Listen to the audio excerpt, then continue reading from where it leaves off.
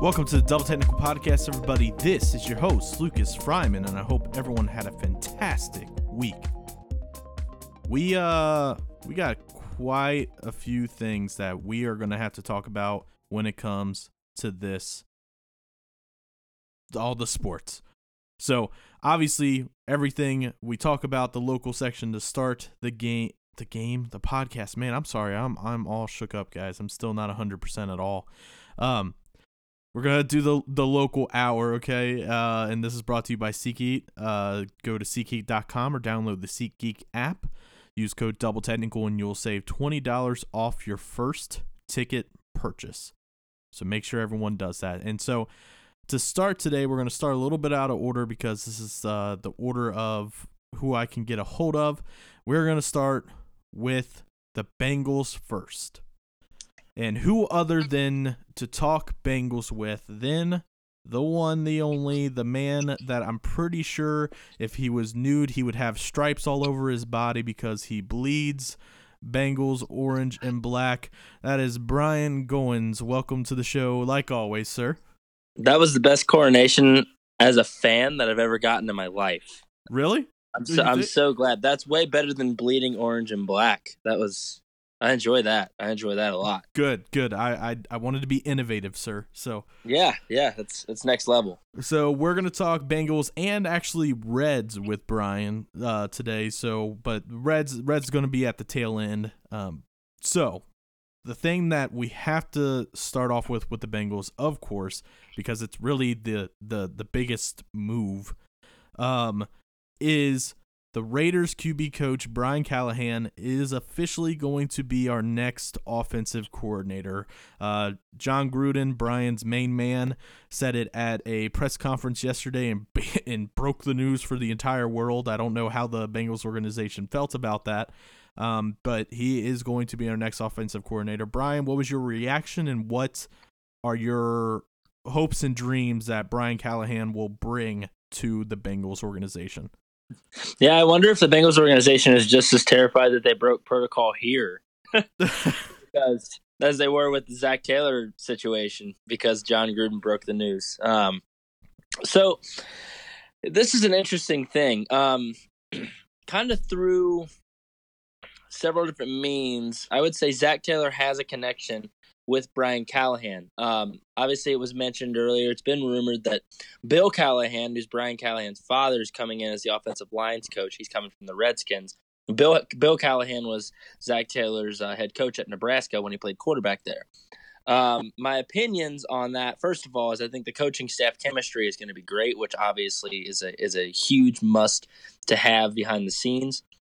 But also with Brian Callahan, any person that, first of all, I don't think any coach in the NFL knows quarterbacks better than John Gruden, and any coach that John Gruden is going to entrust to be his quarterback's coach and work directly with his quarterbacks is a guy that I can be excited about having on a coaching staff.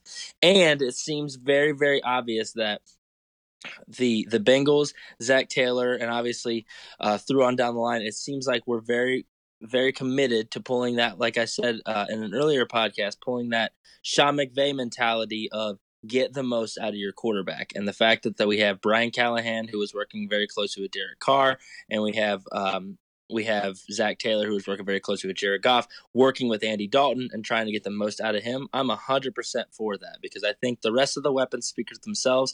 It's just a matter of getting the most out of Andy Dalton, and I think that is a good win-now mentality to have for the Bengals. So I like the hire a lot. Even though Derek Carr did not have great success under him this year?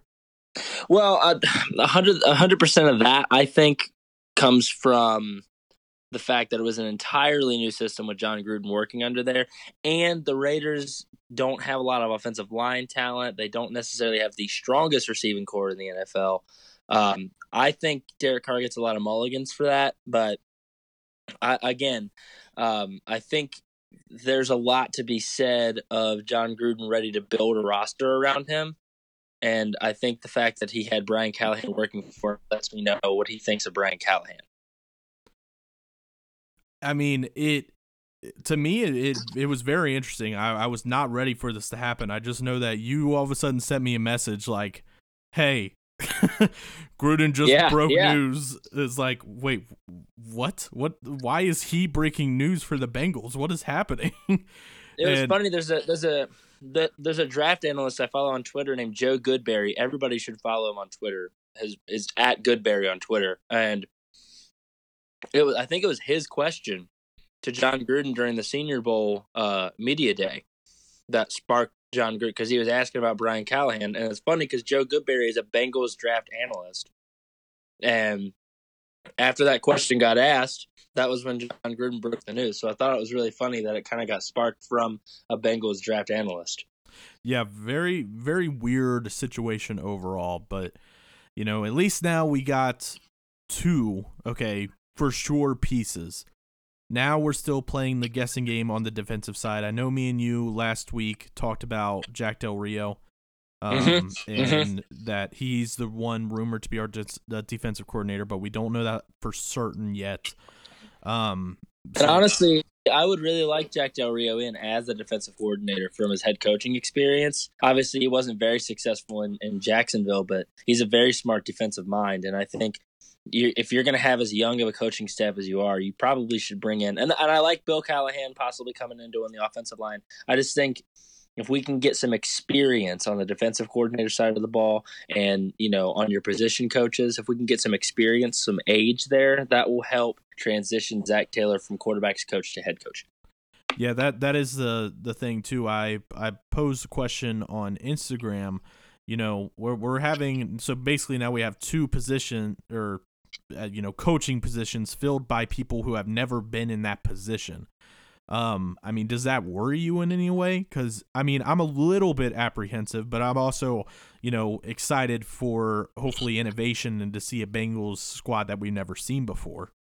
Of course, there's a ton of concern to have with hiring somebody, especially in a head coaching position, who was very young and who has no experience at head coaching at any level. But I think what worked for a guy like when Sean McVay took the head coaching job, what worked for him was that he had a really strong support staff and he was good at building a support staff for him. And I think that's going to be the key for Zac Taylor, is if he can get a support staff that works well with him, then I don't think the experience worries me, or the lack of experience, I should say, worries me as much, because he'll have, especially some experience in his position coaches. If he can get people that have been in the league for a while kind of working with him, then I think that's going to help him make that transition a lot more seamless. All right, so another exciting thing, we're finally getting some more pieces, so it allows us to debate some more and be excited and or if you're like me, nervous, all kinds of things. But it's great. Well, I think Lucas would be nervous. Lucas would be nervous if the Bengals were 12-0 by week 12 next year. So. Oh yeah, definitely. I think I'd be worse off. Yeah, that would be awful. We'd find a way to go 8-8 and be out of the playoffs. So the next thing that was announced, I believe on Sunday, because I talked about it on the Monday show, the Bengals will be playing in London again this season. This will be their second or third trip over there. We'll be playing against the Rams, which I think that's very hilarious that we end up matched up against them. So Zac Taylor versus his old mentor, Sean McVay. But we NFL put a poll out and we were voted out of 4 games in London third as most interesting. So that's no surprise there. We do though have a huge following in London, which I never would have thought was a thing, but there's way more Bengals fans over there than other teams. What are your thoughts on us getting booked for London? Are you excited about that? Do you like it? I don't personally love it, but it at least gives the Bengals some more exposure. Well, I think it's the interesting thing to me is I feel like part of what might get the Bengals a little bit more following outside of the United States is their unique branding, because I don't think any team really has a branding like the Bengals do. You have the orange and black. You have the striped helmets. I don't know. I think that stands out a lot when you kind of look at the league and how a lot of the league's very cut, copy, paste as far as their uniforms go and as far as their color schemes go. And so I think that's one thing to be said for the Bengals is that it's a very uniquely branded franchise. And I like the fact that their fan base is getting expanded internationally. These London games they're hit or miss for me. Sometimes they're fun to watch, or sometimes they're fun to experience. Sometimes they're not. I know it's got to be brutal on the players having to do that flight. I mean, it's a super long flight, and then you have a complete time zone change that you have to deal with. And I don't know. I'm so hit or miss on these, but ultimately, if the league's trying to expand internationally, why not put the Bengals and Rams, in Wembley Stadium? Why not? It's going to put you in front of a huge crowd, and we're playing the Rams, so we don't know how that's going to go because I'm projecting the Rams to be a fantastic team again next year. So maybe we see how the Bengals truly stack up as a roster by that point. Yeah, I don't know. It'll be an interesting one to watch. I'll say that much. Well, last time that we played, we ended in a tie with the Redskins, so let's not forget that. Which, I mean, I guess all the people in UK weren't fazed by that. Yeah, they're so used to ties in soccer all the time, and sometimes they have to deal with 0-0 ties, so at least I get to see points get scored. That's true. So, yeah, they didn't seem too fazed, while the entire America is just like really another tie. Well, I know. It seems like ties just took over the NFL in the past few years. Yeah, it's been very weird. So on to the next thing. This is something that I really just kind of came up with because, there's not a lot of talking points for the Bengals right now, but we have to talk about them. And my question is, which I so eloquently wrote on this, is who do we need to dumb this offseason? Which is supposed to be who do we need to dump this offseason? And Lucas, you're really good at typing. I'm brilliant at typing, let me tell you. And the reason why I kind of posed this question is because we got a lot of, we've changed a lot with the coaching staff, but we still need to make some changes in the personnel department by getting rid of some players, in my opinion, whether it's be letting them go through free agency or even trading them or releasing them. And I just wanted to pose the question to you, Brian, because you know a lot about the team and everything. Who, if we even need to, if you feel like we don't need to, then we don't. But is there anybody that we really need to get rid of to help with this organizational change? Well, I could say most of the linebacking staff that's not Preston Brown. That's what I would say. I think Vontaze Burfict has overstayed his welcome. Malik Jefferson?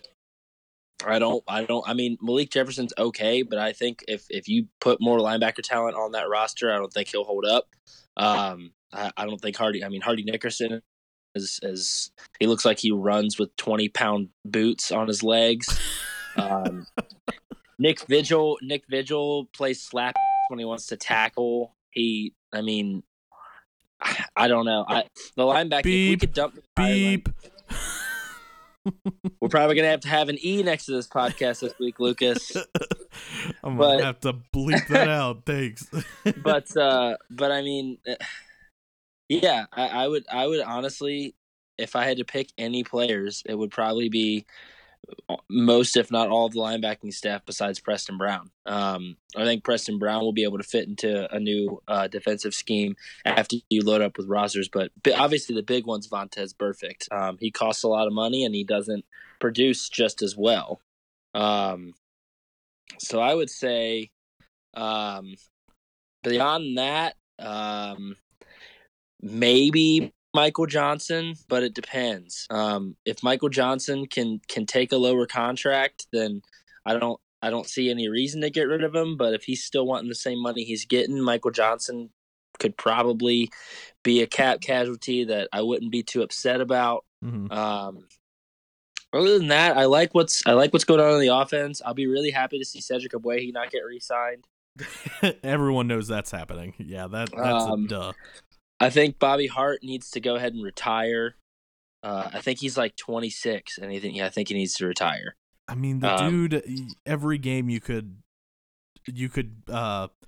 what I can't talk. You knew he would have like 2 or 3 holding calls. I mean, yeah, and yeah, and of course, like beyond that, he's the worst right tackle in the NFL, and I'll like that. I think there are several backup right tackles in the NFL that could take his spot right now. Yeah, I mean, Bobby Hart's just one of those guys where he stands straight up. He tries to use his upper body strength that he doesn't have to block you, and he gets bowled over by defensive linemen time and time again. So I wouldn't be sad to see him go. I'll go ahead and give you 3. I'll give you 3 for sure. Okay. I would say Montez Burfict, Cedric Ogbuehi, and Bobby Hart. Those are going to be the 3 that absolutely there should be no chance they come back this coming season. Okay. With Vontaze, a follow-up question, is he just someone that is a cut and release, or do we try to move him? Well, I don't think anybody's going to be interested. Salary. That's why I don't think. Well, he's not a big cap hit if you cut him. If you cut him post June 1, I think he's like a $2.4 million cap hit, which isn't that much. Mm-hmm. So I don't think you take a fat cap hit if you cut him. And I don't think you really have any other option, because I don't think any team in the NFL is going to want him. I don't think any team is going to want to take his contract on. I don't think anybody's going to want to try to trade for him. They don't want to deal with his personality, the 7 concussions he's dealt with in his career, the suspensions that he inevitably can rack up again. I think he's a post June 1 cut. I think that's the way it needs to be. Well, we'll just have to wait and see. I agree with all the ones that you picked. That's really who I had in mind. Just because, I mean, those kind of a loaded question, huh? Yeah, but it's, if we're gonna go for change here as the Bengals, we got to change everything. So, that's why I wanted to know who you thought on players, because that is important. You can't have, especially with Burfict, you can't have personality issues with a new coaching staff. True. That's a given. That's a given. All right. So we're gonna transition from the Bengals, ladies and gentlemen, and we're gonna go to someone that we have not talked about in ages, and that is the Cincinnati Reds. Well, it's not been ages. We talked about them with Yasiel Puig and Matt Kemp and everything, but the Reds. We haven't taken the time. What? We haven't taken the time with them. Yes, as you're chugging water. So they had a big blockbuster trade, and I didn't talk about it yet because I had to have Brian here, because admittedly I know nothing about baseball, and some of you would say that I know nothing about sports in general, and that is fair. Okay, I'll be a part of that. I'm just kidding. I'm just kidding. That is cold. So we traded with the Yankees. We were able to get let's see, where is this? I'm sorry, I'm trying to read it. We were able to get Sonny Gray and a minor league left-handed reliever, San Martin, and that's what Cincinnati got. And we traded Shed Long and a high draft pick. The Jets. Oh my gosh, man! The Jets play football, Lucas. The Yankees then flipped Long for a center fielder prospect, Josh Stowers, or Stowers, however you want to pronounce it. But anyways, the main point is we have Sonny Gray, and then we were able to get a contract extension with him. He signed 3 years, $30.5 million extension with us. What are your thoughts about this as a whole, Brian? I mean, are the Reds positioning themselves to be championship caliber next year? They're trying, and they're not there, and I'll tell you why. They're not there yet, but they're making strides to at least be a playoff team. If you remember last year, anytime I talked about a week with the Reds, my biggest complaint was always the pitching staff. And if you remember the starting pitching staff last year, it was Homer Bailey as the ace, Luis Castillo, who we still have, Sal Romano, who started strong and ended horribly, Tyler Mahle, who was a non-factor, and Cody Reed, who was a non-factor. So that was a very frustrating pitching staff to deal with. This offseason, we've almost completely made a flip. We're dealing with we brought in Tanner Roark, we brought in Sonny Gray on this trade, and we have Alex Wood, who we got in that trade that landed us Puig and Kemp from the Dodgers. Mm-hmm. I'm very excited to see those guys come in here. I'm very excited to see how good Luis Castillo becomes. But the thing that worries me about the Reds is they still don't have a bona fide ace. They have 3 pitchers who could fall right into the second day, third day category, and that's fine. You need to have balance of power. And honestly, if you get an ace, now you have 3 excellent pitchers to follow up from your ace. But the thing that worries me is that if we get into playoff contention and we need to go to somebody who needs to be our strong starter or the guy who needs to win a game 7 for us, we don't necessarily have that guy yet. And that's the one thing that worries me. So this pitching staff is built very, very well to be strong throughout the entire season. It's going to be great. It's a great 5-day pitching staff so far, but I will get worried about come playoff time. If I had to predict what that starting rotation would be, I'd say the best pitcher on the roster right now is Tanner Roark. He's going to be the day 1 starter. Sonny Gray will be day 2. Alex would be day 3. Luis Castillo be 4, and Anthony DeSclafani will work his way up and be the fifth day starter. And I like DeSclafani, so I'm okay with that. But the biggest thing that I think Alex Wood brings to this pitching staff, Sonny Gray, not Alex Wood. The biggest thing I think Sonny Gray brings to this pitching staff is stability, which was what they missed all of last year, was just stability in the pitching staff. So overall, again, I think this definitely makes the Reds a better team, but I think there's still a couple pieces that we can build onto this roster to become true championship contenders. Is there any ace that we could go out and get possibly? I don't know, as far as free agents and things like that. There's some aces out there for potential trades, but I don't think the Reds necessarily have enough to offer for them right now. Think we're spent in trade value? Well, I don't think we're spending. I'm saying if the Bengals want to land an ace, I think they would have to drop a little bit more on a trade than they would want to after building a roster, building a solid batting rotation, building a decent pitching rotation. So I don't know if it's possible to necessarily land one just because of how much you're going to have to trade. But I will say, if there's anybody who has a candidate to have a breakout season, it's Luis Castillo, who could end up being the ace by the end of the season. I would love that. Would be the perfect world situation for me. Okay. And then one more thing about Sonny Gray. A lot of people he had kind of a topsy-turvy thing in New York. He had a couple really good starts, and then he would kind of fall off the map and whatnot. But I think the problem with the Yankees were trying to use him like they use their other pitchers, who are a bit more fly ball oriented. And Sonny Gray led the MLB in ground ball percentage. He has 57% ground ball rate, which means out of all of the hits he allows, 57% of them, 57% of contact is a ground ball, which in Great American Ballpark, a 400-foot depth ballpark, which is home run friendly, you want that kind of pitcher on your staff. So that's what makes me the most excited about him. That is excellent analysis. This is why I go to you when it comes to that, sir. Okay. So we have a few minutes left, and so the question I want to pose to you, sticking with the Reds, if say nothing changes, okay? We go into the season.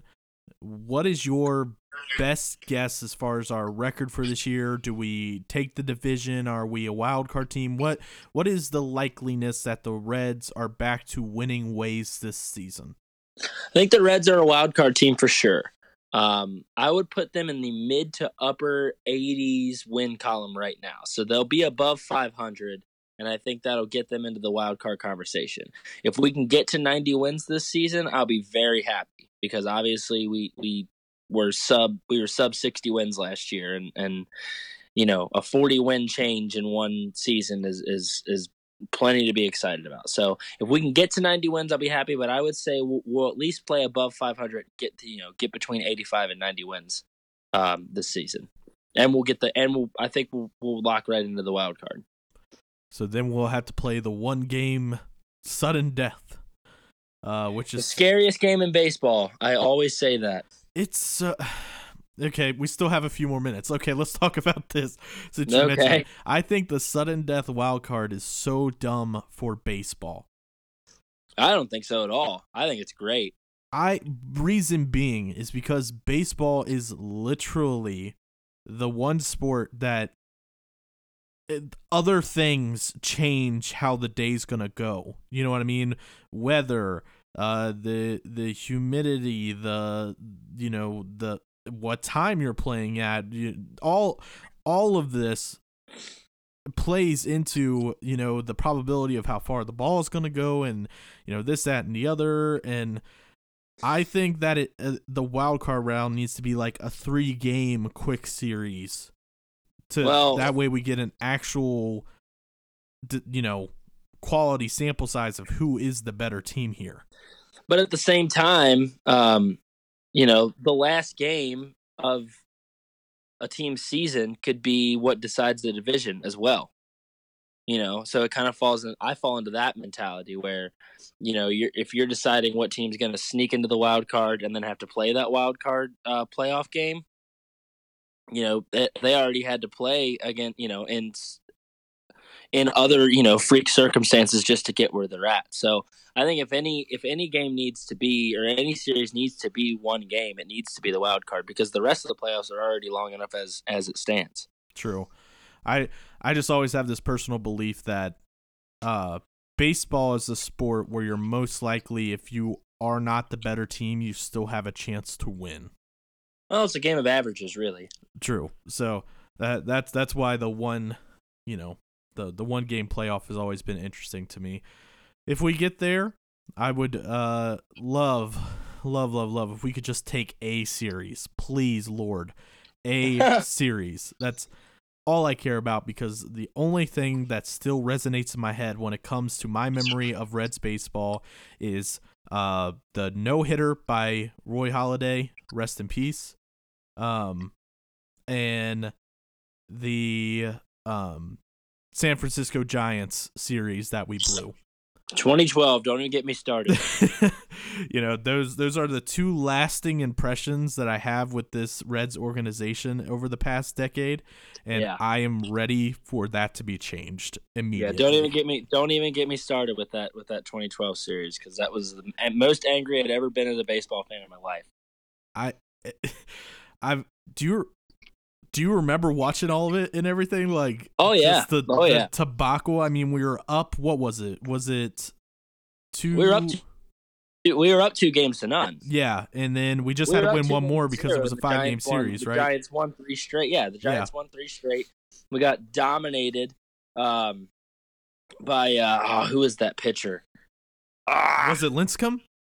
Yeah, Tim Lincecum. Lincecum dominated us in that deciding game, in that very last game of the series. The Reds couldn't put the bat on the ball, and the Giants, ended up being the best team in baseball at that point because they won the World Series that year.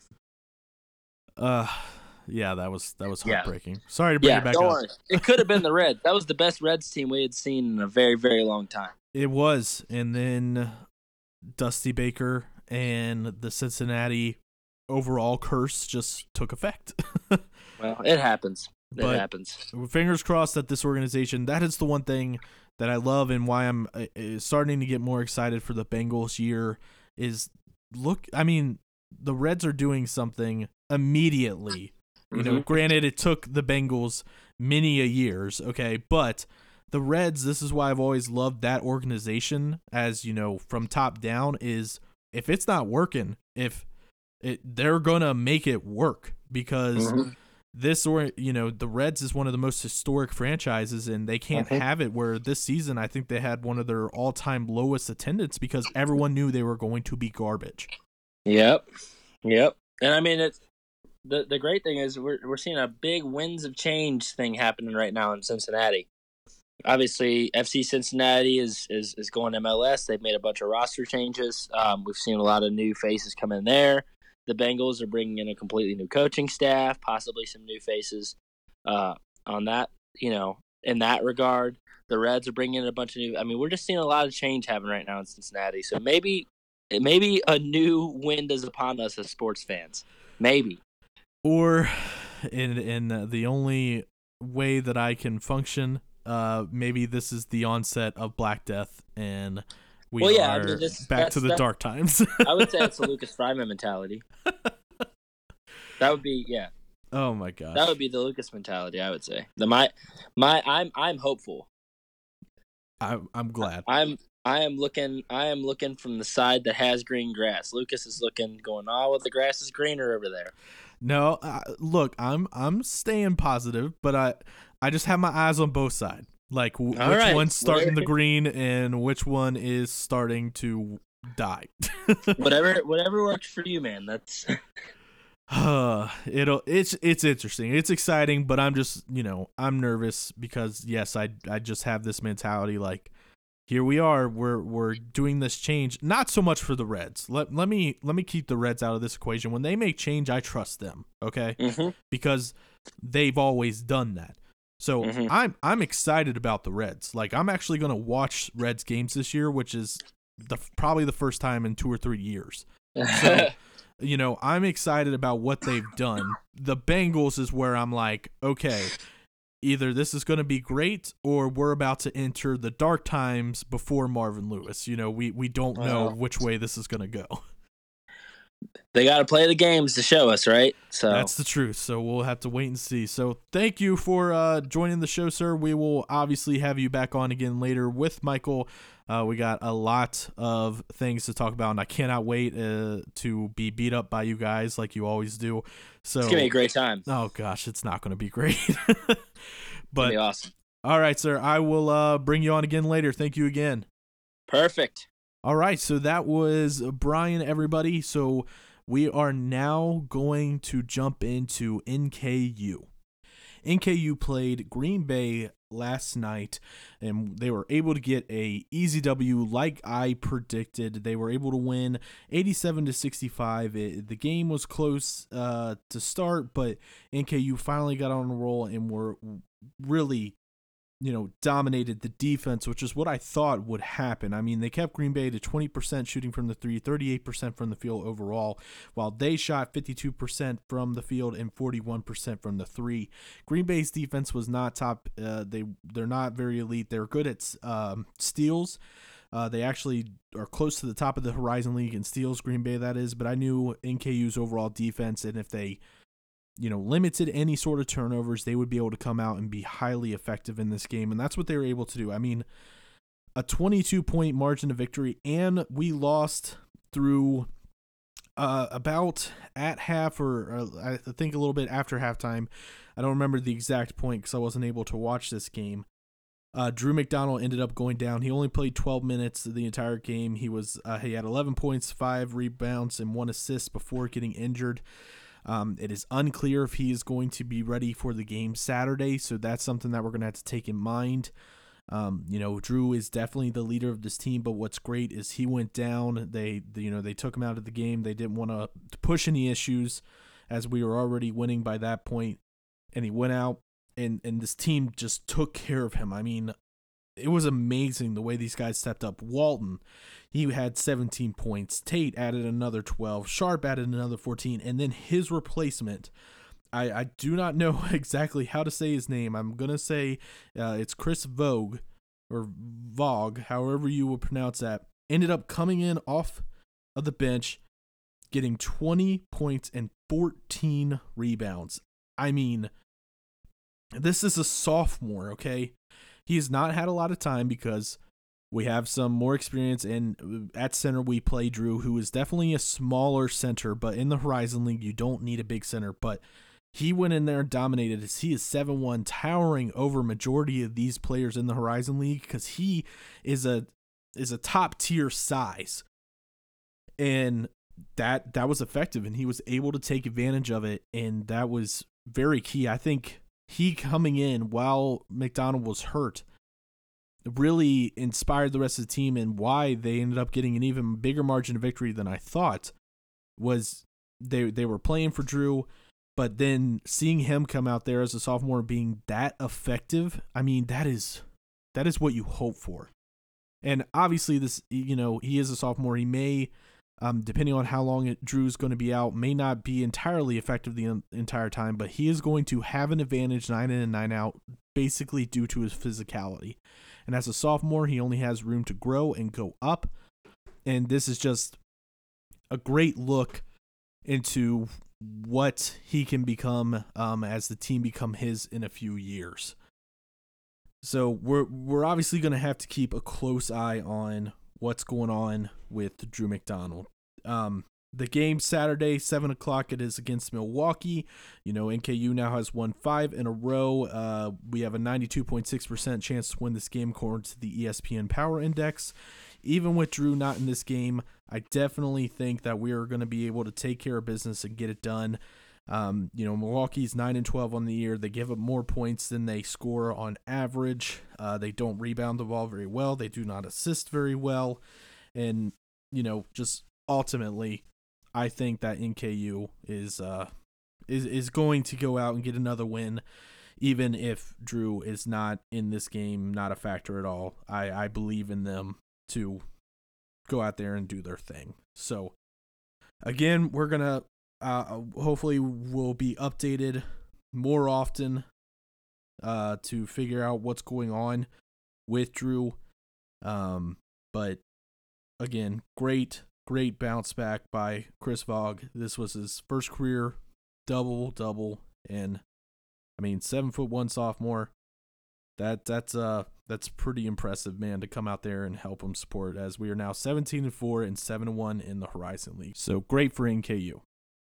All right, now we are going to talk UK with none other than Michael McCarty, the man that I don't know how many different ways that I can describe how much he knows UK. Let's just plain and simple. The man knows Big Blue Nation. Welcome to the show. Like always, sir, how are you doing today? I'm doing fantastic. Thanks for having me. Glad to have you. You definitely have some good things to talk about with UK over this past weekend. I'm going to let you talk about it because it was great. So obviously Saturday, we talked about the game. I was a little bit nervous about it. We both agreed that as long as the matchup against Auburn, they were serviceable, we'd be happy. If it was close, it was an away game, so it's always hard. And Kentucky went out there and got the W, 82-80 over Auburn. Great win, a statement for this team to really build upon. What was your takeaway in this game, and what did you see that impressed you with this game and how we handled that adversity being away in an SEC game? Oh, it's fantastic. I absolutely loved it. And the fact that, we only won by 2, but that game, we dominated that game for the majority of the game. We let them get back in it at the end, but that was, it's so awesome when we were playing so good. Now I will take it. No, we do have to take into account their big man did not play. Okay. So that did help us. But, sometimes you need luck, and our luck was their big man was out for that game. We'll play him again later on the season, and I'm sure he'll be playing. So we'll get another matchup against them. But that was huge for the overall resume come tournament time. That is a giant win for us because that is not one that many people gave us a chance of getting. So I feel like we have stolen a game and replaced the Alabama game now. Okay. So losing in Alabama doesn't matter anymore. So was there anything in particular that you can point out that you really liked that you saw from the squad this game? Yeah, and we've mentioned this multiple times. Like, how good can this team be if all the starters play well? Well, we're starting to see how good they can be, and that is amazing. 4 or 5 were in double digits. Yeah. Like, when they all are playing consistently, I don't know how you guard us. And that's one thing. Like, usually when you look at a team, you're like, okay, you've got 2 scores, maybe 3 scores. Everybody does their part. Everybody on this team can score. Like, at least all of our starters. Yeah. which is amazing. Like, that gives us so much depth. It's unbelievable. So, and then the one thing that I love, by the way, is that we talked about on the Friday show about who is the real leader. And Yeah. at the very beginning of that Auburn game, Oh, Higgins got on Keldon Johnson. Or yeah. did I say his name right? Yeah, Keldon. Yeah. I always feel Yeah. like I mispronounce it sometimes. Yeah. And was like, wake up, even though I think they were only at the time like 3 minutes into the game. Like, you just nailed it on the head, on the Friday show, talking about him being the leader. Yeah. Oh, and he showcases it, all the time now. I love it. And what's even better about that is, yeah, he's the leader, and he told him to, wake the beep up.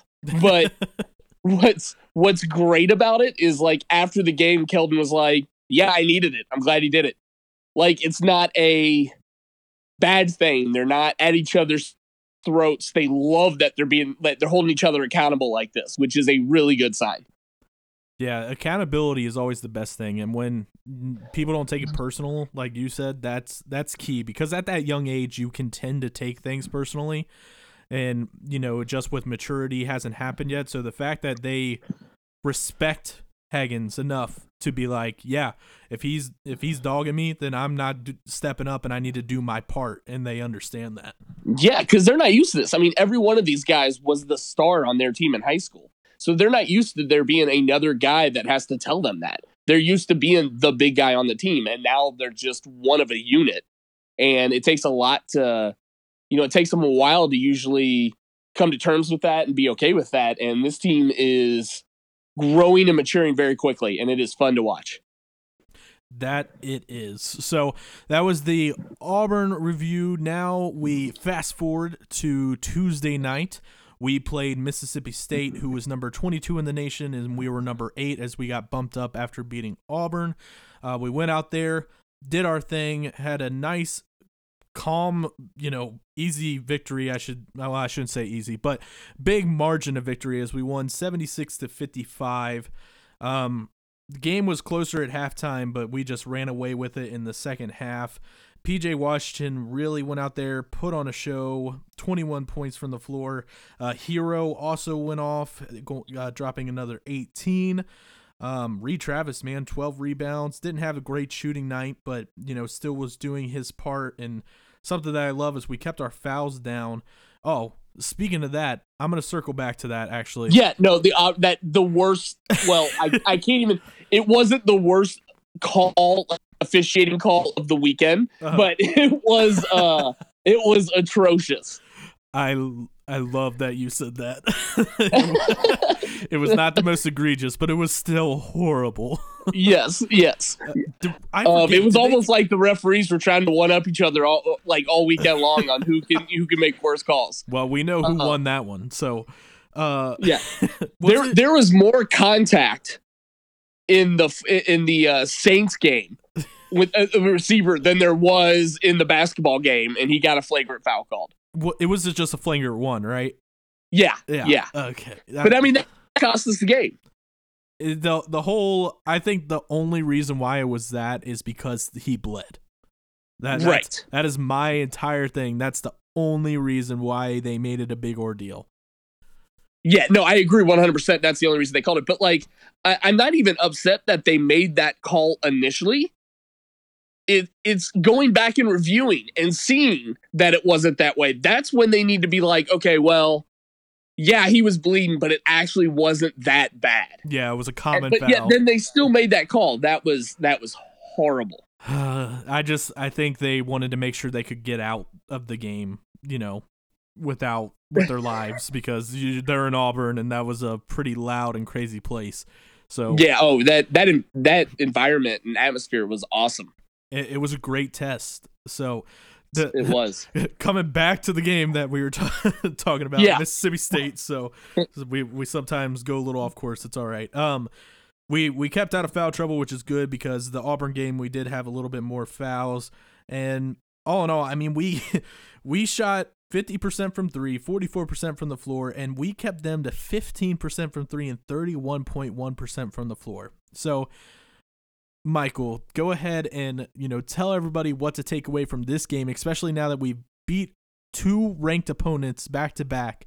What is this just signifying to you as we're getting ready to move on to our biggest test of this month, and that's Kansas? Yeah, we didn't just beat Mississippi State. We basically spanked them. I mean, it was we controlled that game. And that game has me so excited. What's so exciting about that game was we didn't play that well. Like, I mean, we won by 20 points, but we were also missing dunks, missing layups, and turning the ball over like crazy. This team has so much potential. I'm excited like I was back when they played in the Bahamas. The ceiling is so high for this team. I can't wait. That is a slippery slope, sir. Okay, be careful. You always go to the Lucas school of reactions and always be tapered and be and understand that things can make a turn. Me and Brian talked about it previously when we did his portion of the show, and how I just always like to keep myself from going insane by believing a little too much. Yeah. But I am buying in, even though I know in our DMs I was like, was it really a great win? And then you just lit me up, and I was like, okay, all right, this was a good win. The glass is spilling over. I'm ready. Yeah. No, it's fantastic. Well, okay, so let's take a step back and look at this Kentucky team. So okay. we played in the Bahamas, and we played a bunch of pro teams that have had a lot of talent, but quite frankly, were there on vacation. True. So once we started to jump up to a lead, they kind of quit, which is what you can understand that happening. So it made us look amazing. Yeah. So then we went into the regular season, and our exhibition games were a little bit closer, and then Duke punched us in the face. And I think right then, our team lost their confidence. Mm-hmm. All the swagger was gone. And then they started playing all these other teams that they knew they were better than. And these teams weren't giving up like those teams in the Bahamas did, and it confused them. Why aren't teams quitting? We don't understand this. We start to get a lead, and then they fight back instead of rolling over on us. And I think it took them a while to understand, one, what it's like to play at Kentucky and how everybody's going to keep coming after you. And to, two, get their confidence back from what Duke did to them. And I think now we've got the confidence, the swagger, and the killer instinct and the fight. It is all rolling for this team right now, and they're going to only get better as the season progresses. See, man, you are the only person that can get me excited. Like, now, like my heart's racing. I'm like, yeah, he's right. Like, oh, this is great. Like, geez, Michael, you just the way with your words, you just know how to empower people. And so, with that all being said, big, huge matchup. This is I would say a rival of ours. Would you say they're a rival, Kansas? Yeah, I mean, it's at least a blue blood rival. Like, anytime you get those top 4 or 5 teams playing each other, both teams will get up for it a little bit more. Definitely. So on Saturday, 6:00, we play Kansas. It is at Rupp Arena, right? I believe. Yes. Okay. Sweet. Yes. So that's good. And it's game day. It is. Dude. Yeah. We're gonna have the whole crew. We're gonna have Jay Billis talking about all kinds of smack about us and everything like that. No, I like Jay Billis, but sometimes he feels he's Duke. So, UK, yes, UK has, according to the ESPN Power Index, a 68.6% chance of winning this game, which is really higher than I thought it would be, honestly. It's number 8 versus number 9 matchup. Michael, what do you see happening in this game? What are things that we have to watch for, and ultimately who gets the win? Well, Kentucky's going to get the win because they're Kentucky and that's what they do. But okay. it's really, once again, just like with Auburn, Kansas doesn't have their big man. With Azubuike out, Kansas is a different team. True. And so that really makes it easier for Kentucky. But I expect them to really get up for this game. And Kansas can win this game. Kansas is still very good. But I expect Kentucky to be able to come out with this victory. only because of them missing Azubuike. I know they're trying to get that freshman cleared to play. I don't know. I didn't hear what happened with that. I don't know if you did either. I've not heard anything about it yet, so they must still not have officially announced it. Because, of course, Kansas being Kansas, they put in their appeal and thing to try to get the guy cleared for Kentucky to be his first game. But I don't know if that went through or not. So I think it's going to be a tough game. It should be exciting. It's going to be, I expect a great atmosphere. The crowd should really be up for this game. I expect it to be pretty close, but I think Kentucky will pull it off in the end. Unless they take a couple steps back from the way they've been progressing, I really don't see how Kansas is going to be able to stop them at home. So here's my whole thing with this matchup. Okay. I think it's going to be a very good matchup, and I'm with you. I think Kentucky can and probably will win this game. But the thing that I'm going to be watching for the most is, and what I think will be effective, especially with that center being out, is Travis Reed. How do I always do? Or no, I was right the first time. Yeah, no, you actually had it. Yeah. Yeah. See, I'm so used to second guessing myself. Okay. He is going to be a factor because in the Auburn and in the Mississippi State game, he has been not his usual scoring self. I feel like. I mean, I know he had 13 against Auburn, but then only 3 against Mississippi State. He just. To me, we need him dominant on the low post, taking advantage of their center not being there, and I think that'll free everyone else up on the perimeter to do their thing. And Kansas can't handle perimeter play. I watched them last week versus Texas, and that's where Texas was really capitalizing on them, was the perimeter play. So I think Reed Travis is the one that really is going to, if he's on fire, then it's going to be sealed, game over from the get-go. But if he's struggling, I feel like we may take a little bit of time to find ourselves. Yeah, and I think the finding themselves is what Kansas is trying to do right now, which is why they're kind of struggling, losing the piece they lost. But even if Travis doesn't put up a lot of points, even if he just does the other things, even if he just rebounds well and takes up some room there and doesn't give easy layups and stuff, I think that would be good enough for us. Yeah. Travis just cannot score over people taller than him. And I mean, I know that sounds weird, but it is. He has to be the bigger man. Yeah. If he is not the taller guy, he gets stuff blocked constantly, and it really affects him. But I think that's just because he's used to that Pac-12, and there, when he was with Stanford, he was big, for them. So I think he's right. Still and and that's what they've always said about the SEC is the SEC maybe didn't always have the best basketball players, but they did have athletic talent like that way. They were the most athletic league. Mm-hmm. And I don't think he's used to some of that athleticism. Yeah, I mean, I know that's definitely something that you have to get used to for sure. Yeah. So that is pretty much everything that we wanted to talk about UK wise, but obviously with this being the Michael segment, we just love to go off and venture into whatever the world finds us. So the thing that I while you were talking wrote down, because I thought about it by something that you said, we still have about 12 more minutes to talk. What was this Twitter take that you had about everyone saying Duke, those freshmen and that team, there's never been a team like this that had this much, I can't remember the exact words, it's ESPN. They were making me throw up. It was before the Kentucky game, so I had ESPN on waiting, and they're talking about Duke because that's what ESPN does. And they were telling people, they were explaining Duke's loss that they had last week, and they're like, you have to understand, anytime you have a young team like this, it takes time to develop. You need to give them a chance. You can't just expect them to come out and play perfectly, instantly at all times.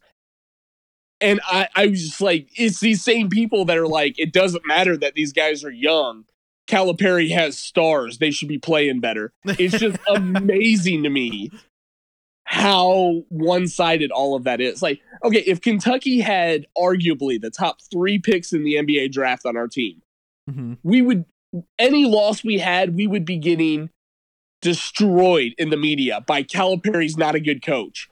and all of this stuff, because it doesn't matter. If you have the top 3 picks, you should be able to beat everybody. And then it's these same media people that are like, well, it's a learning process. You really got to give Duke a chance. Like, oh, Duke better win the title this year, because if they don't, the entire media should destroy K for not being a good coach. Oh my god. Which is stupid because he is. But that's the way they treat Calipari. So I want to see it this exact same way. Oh, the Duke bias is just it drives me up a wall. You know when you're fired up when I always have to constantly turn down Brian, but I can always keep at the same level. But man, I had to do some volume control there because you were fired up. Yeah, I don't like Duke. I don't think anybody does outside of those who are Duke fans. I mean, pretty much Duke is universally hated. But remember, you can't spell Duke without UK, so they're always below us. There is that. I don't know if I've ever had this conversation with you, so since we still have time, I want to throw this out there. Have we had the Coach Cal conversation about if he's good or not? I don't think so. So me and Brian, we've had this conversation on here a couple times, and we're kind of in agreement where we do think that Cal is a decent coach, but he's a far better recruiter than anything, and that there are better coaches out there that like Coach K and stuff like that who could be more effective, and because we don't feel like sometimes he'll stick with things a little too long and not make changes early enough, and it kind of hurts the team from time to time. I mean, what are your thoughts as far as, Cal as a coach overall? Oh, I think he's an incredible coach. I think some people are better at different aspects. Like, he is not the coach that can take a bunch of 3-star players and make a deep tournament run. Mm-hmm. I don't think there was a coach better than Rick Pitino at getting the most out of everybody on his team. True. Cal doesn't do that at the same level as like a Pitino does, but he doesn't get enough credit for how well he develops players. I mean, we've had a lot of players over the years that have come in and not been expected to be one and dones that ended up being, and no credit is given to him. They just say, oh, well, they were better than we thought. Or he developed them and got them where they needed to be. Mm-hmm. Which is what I believe. So I see what you're saying about, there are some better coaches out there, but I don't think there's more than a handful. Mm-hmm. And it's all about, like, in college coach, that's why you have a staff. His X's and O's and play drawing up might not be the strongest out there, but that's why you put those positions in on your assistant staff. You find somebody that's really good at that. You get you go out there and recruit, get the good players, and your coaching staff will help you get the rest worked out. Yeah, I mean, that's a good point. It's funny that you brought up the assistant staff, because one of a kid that graduated a few years before me and Brian with my wife, he was their ball boy all through school, and then Coach Cal hired him onto his assistant staff. So he's been down there for like 2 or 3 years now in charge of stuff like that. So I'm gonna try to hit him up and see what all it's like to work with Cal and all that fun stuff. That would be interesting. Yeah. I'm trying to think. There was one other thing that I wanted to talk with you about before we start bringing in Brian and both of y'all, and then my life just becomes fun. Better. One could even say better. That's a bold statement. So. Did the ball touch Edelman? No. Okay.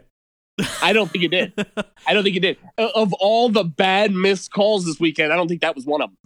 I don't either. So I'm super glad that you said that. Yeah. I didn't write that in as something that we're going to talk about later, so I figured I'd give you the opportunity to talk. People were all about, oh no, it touches his thumb. It's like there's 3 angles, and if you add them all together, you can clearly see he did not touch it. Yeah, I don't understand how. Like, I don't understand. Like, I think it defied physics, but he didn't touch the ball. It was so close, but because he wasn't trying to miss it, and he's so good at catching the ball. I don't understand how he actually whipped on it, but he did. I mean, the football gods were watching over him. But then, everybody was like, ball doesn't lie, and then the very next play it goes through his hands and gets picked off.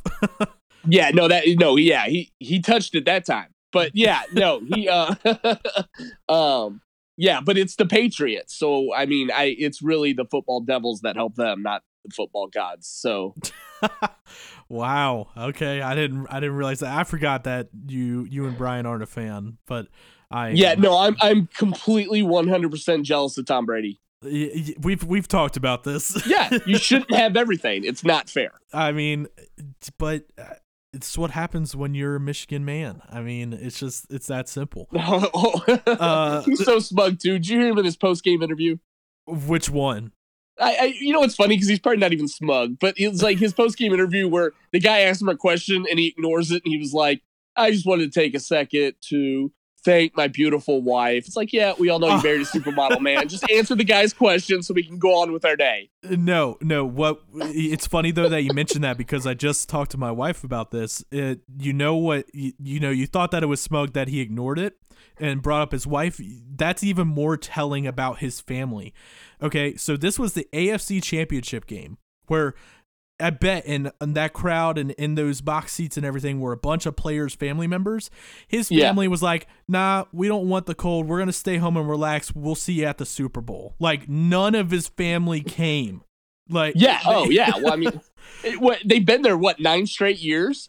Sometimes, the same vacation. If I went to Disney for 9 straight years, I'd probably get a little tired of it too.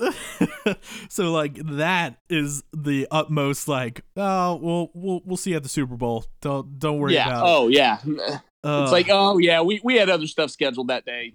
We'll keep Super Bowl weekend open, but other than that, no, we're busy.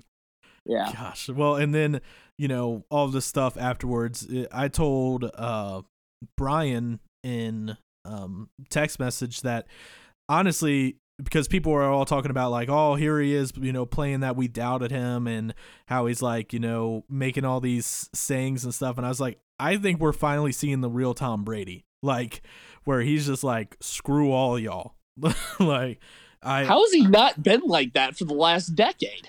I mean, he's just gone in and done his thing. And now I feel like it's time where he's really vocal about it. Yeah, I don't really feel like he's been modest about his success up to now, though. No, not modest about it, but the way he's calling people out, like the way he just doesn't care. I mean, the man who is always very composed dropped the F-bomb 3 times on national television and nobody batted an eye. Well, yeah, but to be fair, he's not wrong. I mean, how was he an underdog? He shouldn't be. He should. No, you don't make him the underdog, like, ever. But like when he's 75 and with a cane out there, you're still gonna, at worst put him like a 1-point favorite. At worst. That's awesome. I mean, but that's what the media have done. He's old. Everyone's slow. They're not good enough. This, that, and the other. And here they are once again back in the Super Bowl. And he's still going to play another 5 years. I mean, he's going to play, in my opinion, until the game is boring, because he has done everything. So it's really his preference. I mean, I just figured he was going to play until his contract with Satan ran out. And then that was when he would retire. Oh my gosh. Contract with Satan. Wow. So original. Okay. Well, we still do have 3 more minutes. Okay. So I got one more question that I didn't save for the NFL, just because I feel like Brian would go on too long, but I know that you will nail this. Okay. Tony Romo, best broadcaster ever? Yes. Oh, without a doubt. Like, I feel like when I'm watching a game that Tony Romo's calling, it's the closest I'm ever going to have to having a superpower where I can see into the future a few minutes. I mean, it's unbelievable how he just nails it. I love that he's so good at calling the plays that now there's a controversy that says, have you heard about this? The conspiracy theory that he hacked into the call feeds and that's how he's doing it. What? Yeah, it's absurd. Like, you're good when people can't fathom that you're that good at calling those plays that you have to be somehow cheating it.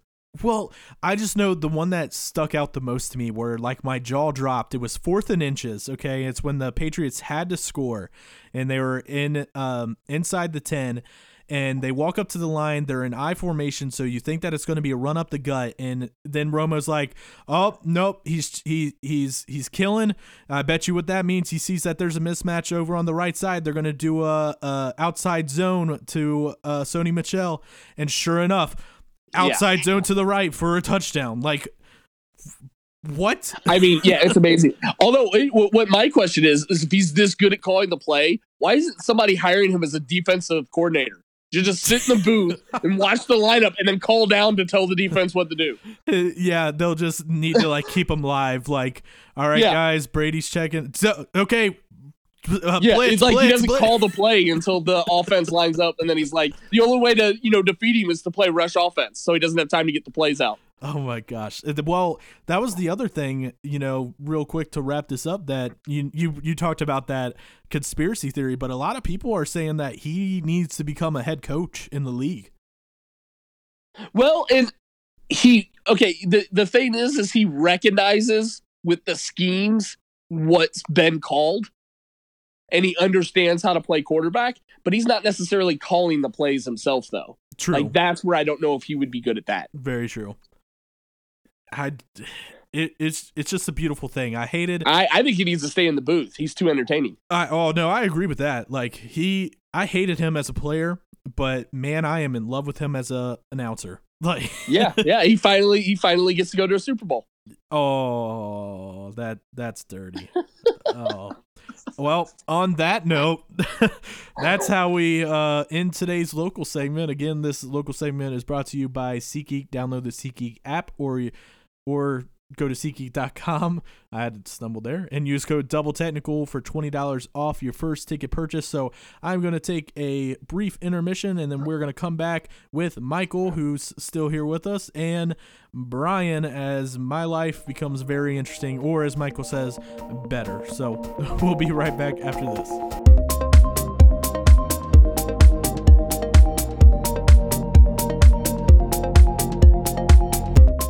Welcome back to the Double Technical Podcast, everybody. Again, this is your host, Lucas Fryman, in case you forgot, and I am joined by the duo that keeps me up at night from Night Terrors, the ones that find ways to torture me and make me wonder if I truly know anything about sports. Michael and Brian are now with us with the show. Hello, guys. What's going on? What's up? Wow. Your nightmares are created by you. It's not like we're not colluding to make those happen, Lucas. Are you sure? I'm pretty sure. I mean, are we really that much in your head? Because that's awesome. If we are that much in your head, then we are like the Richard Sherman of mind games. I mean, it happens, man. I'm afraid. I constantly got to look over my shoulder every time I start a sports take. I just don't know what's going to happen. They might as well just call you the shook one. I am the shook one. I'm shook. Lucas the shook one Fryman. It's all right. I'll be doing Nike from now on. So all right. The thing that we're going to talk about to start this wonderful segment is the crazy NFL Sunday that was. I talked about it briefly on Monday, but obviously we got to have the guys on here to talk about their opinion and everything. So, Brian, real quick, give a very brief rundown of the Rams versus Saints game, since I've already talked about it once on the show, but in case anybody's somehow forgotten to this point. Yeah, Sean McVay proved to be one of the better coaching minds in the NFL at the very ripe young age of 32 years old. And the Saints got screwed by a pass interference call, and it worked out in the favor of Sean McVay and the Rams. The Saints couldn't capitalize on having overtime, the first overtime possession, and you know, the Rams proved that they deserved to be in Super Bowl contention, even though they were given a freebie by the referees at the end. Very That's well what I done think. as saying by doing it briefly. Michael, are you as impressed as I am? Yeah, no, that I was planning on going to get a drink, and I thought I'd have time and everything, but no, yeah, they threw me off. Guys, I did so well last week. You got to let me keep You, the streak going. okay, yeah. Well, I got to stay motivated, folks. okay, you're right. You have been doing very well about it. All right, so Yeah, see? that was a great review, and the thing that obviously that we are going to talk about and that I want the opinion from the guys from is, should pass interferences or penalties, okay, be able to be challenged? I'm going to start off with my opinion so you guys kind of know where I stand. I think that coaches should have 3 challenges in a game, okay? And they should be able to challenge anything, whether it be was it a catch or was it a fumble, where's the spot of the ball, and flags as well, and they have to save them and use them. And in the final 2 minutes, I think it has to be called up to the booth just like we do now. If it's an egregious play, I mean, college football does this. They'll call down and, you know, say, look at this, and they'll get it right. So the fact that the NFL doesn't do that kind of upsets me, because I feel like college officiating is way better than the pro, which is not right at all. So my opinion is yes, they should be able to be challenged. Michael, let's start with you. What is your take on everything? So I guess the question is, does my question is, at least, does the flag have to be thrown and then it can be challenged, or can you challenge a play and say there should have been a flag thrown? It should be both ways. Both ways. Okay. So I guess my biggest concern of that is number one is slowing down the game. Mm-hmm. If you're adding more challenges, you're going to slow down the game. But I've always had it explained to me by people that played football and know more about football than I do, that you could call holding on every play.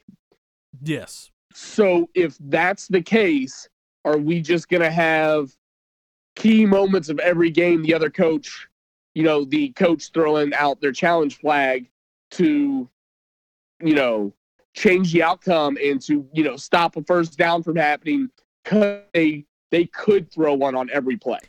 Well, here's the counter to that. Technically, the replay system was put in the NFL to challenge egregious, blatant missed opportunities, okay? It was not really designed for us sitting there looking at Julian Edelman's thumbs and his arms and whether or not he touched the football. It was which designed, he didn't. which we already talked about, said he didn't. Brian, I don't know if you feel that way as well. I don't think he touched the football either. Okay. I think he had a Twitch reaction. But. Good. We're all in agreement on something.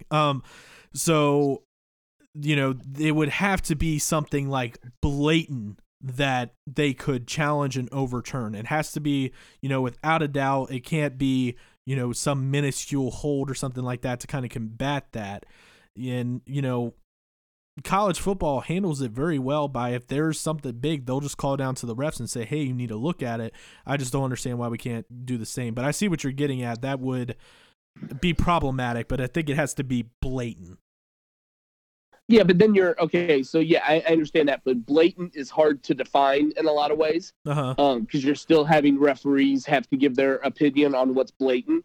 True. And then you're also like, yeah, you can call, like, college calls down to look at something blatant, but it's more they're looking to see if it was like helmet to helmet contact or not. So yeah, that I can understand and I'm on board with. I honestly think you have to accept that referees are going to make mistakes as part of all sports, or you're going to have to completely change the system to where you add more cameras and you're having referees sit in a room staring at TV screens instead of being on the field so that they can catch everything. Mm-hmm.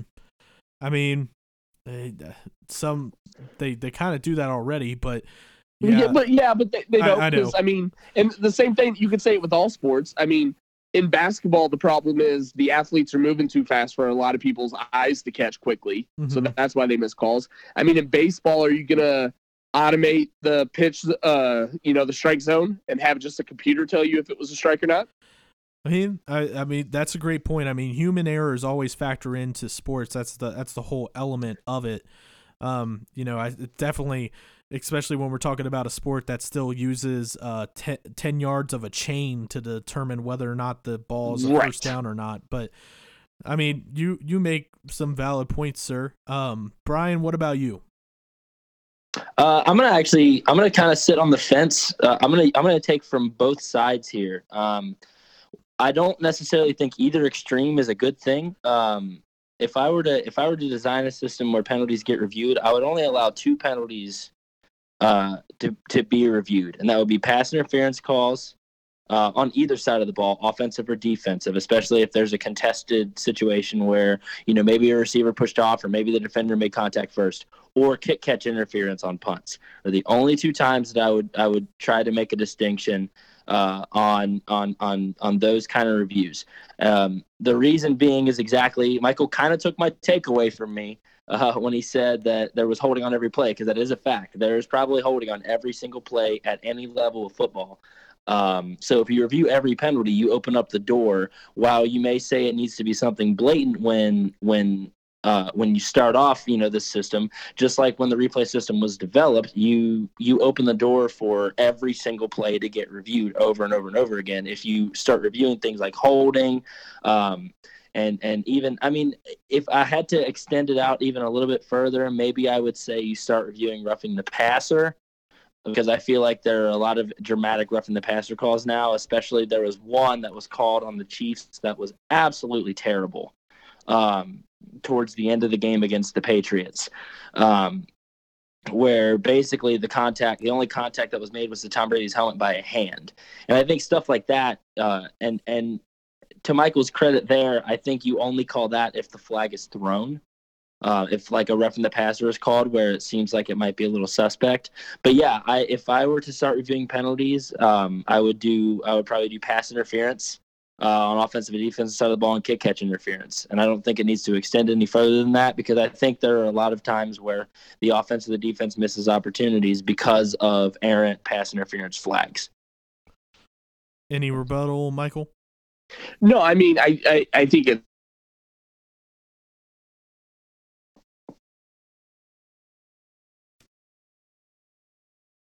Solution on how to go about it, so it would be too hard to start. I mean, if anything, okay, so both stations that have, the football games have their guy that they call that's like their referee expert, and then they give their opinion. Maybe have something like that if you're going to do it, to where if there's a challenge on a penalty, you call the headquarters where the officials are watching it, and there can be a definitive decision made from the headquarters on whether or not it was flagged. But I still think that slows things down. If I was football and I was going to change anything, I would put tiny little GPS chips in both ends of the football, and then that way put a grid under the field to where you actually know where the ball was at all times and whether or not it was a touchdown. I definitely agree with that one. I mean, we have the technology for it, but I don't. What if I said, you kind of touched on it though, Michael? What if I said, with the way that I say we should do it, where you can challenge everything, but you got 3 challenges, okay? What if, how I said that it has to be blatant? What if we say that they only get, the ref only get 3 replays, and they have to make the decision? That way it's the gut immediate thing rather than slowing it down and everything. That way they have to immediately make a call.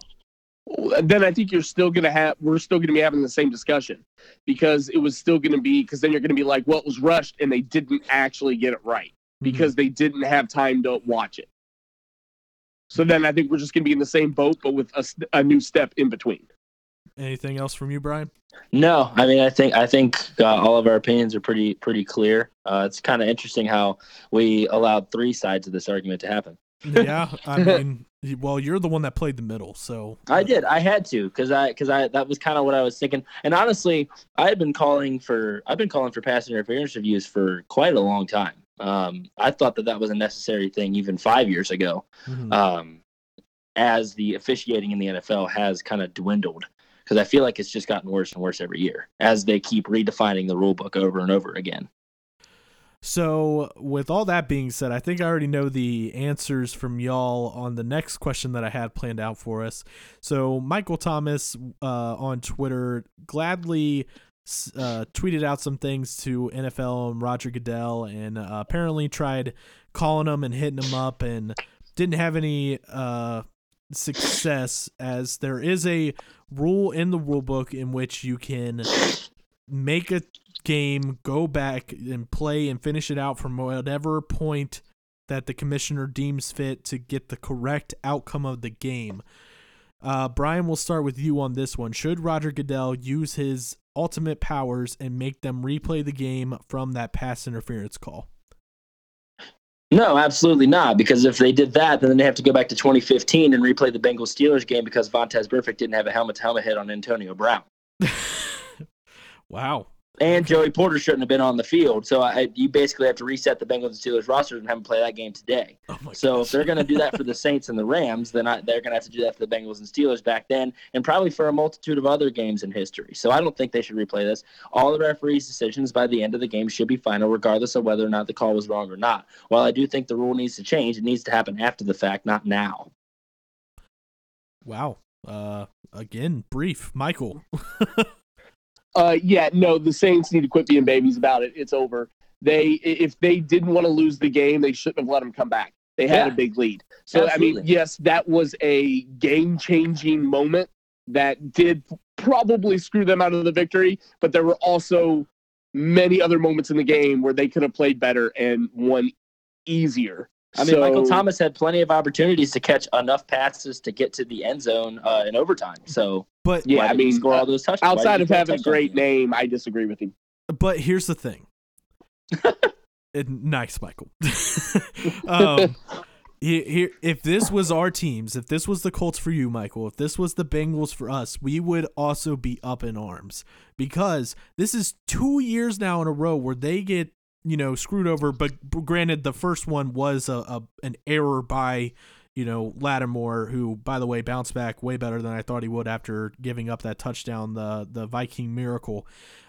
This is 2 years now where the end of their season is devastating. You would be calling for some action, because that was easily the most blatant pass interference ever not called. I mean, you could see the guy make the decision at the same time, that he's just going to plow through him way before it even happened. But Lucas, we as Bengals fans went through the same sentiment of heartbreak not 4 years ago. Not even 4 years ago, we went through this exact same thing. And we were all calling for it. We weren't calling for a replay of the game. We couldn't. I wouldn't. If that's what the referee's going to roll with, then that's what we got to deal with. We all wanted something to be done. I mean, even if you just look at the logistics of it, when are you supposed to play that game? This weekend? And then one Super Bowl team has 2 weeks to prepare and one has one. So just look at that part. There's no way to get it done. But I also disagree.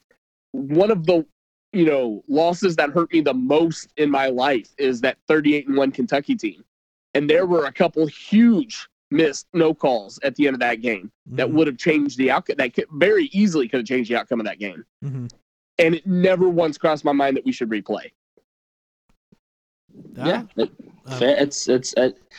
at the end of the day, the referees call the shots. And if that's the way they're going to call the shots, then if you're going to make any changes, it needs to happen after the fact.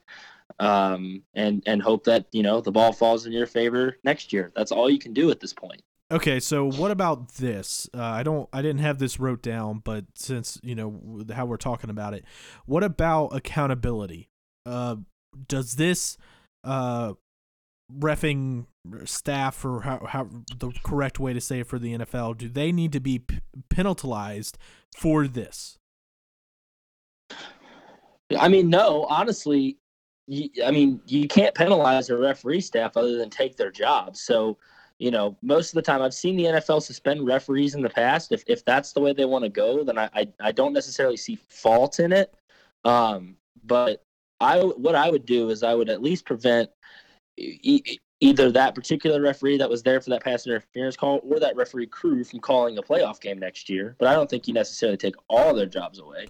Well, I'm not saying that, but I'm just saying being held accountable. Like, they have to make a public statement saying, these refs missed it on this play that was very blatant, and they are being reprimanded internally. Michael, what are your thoughts?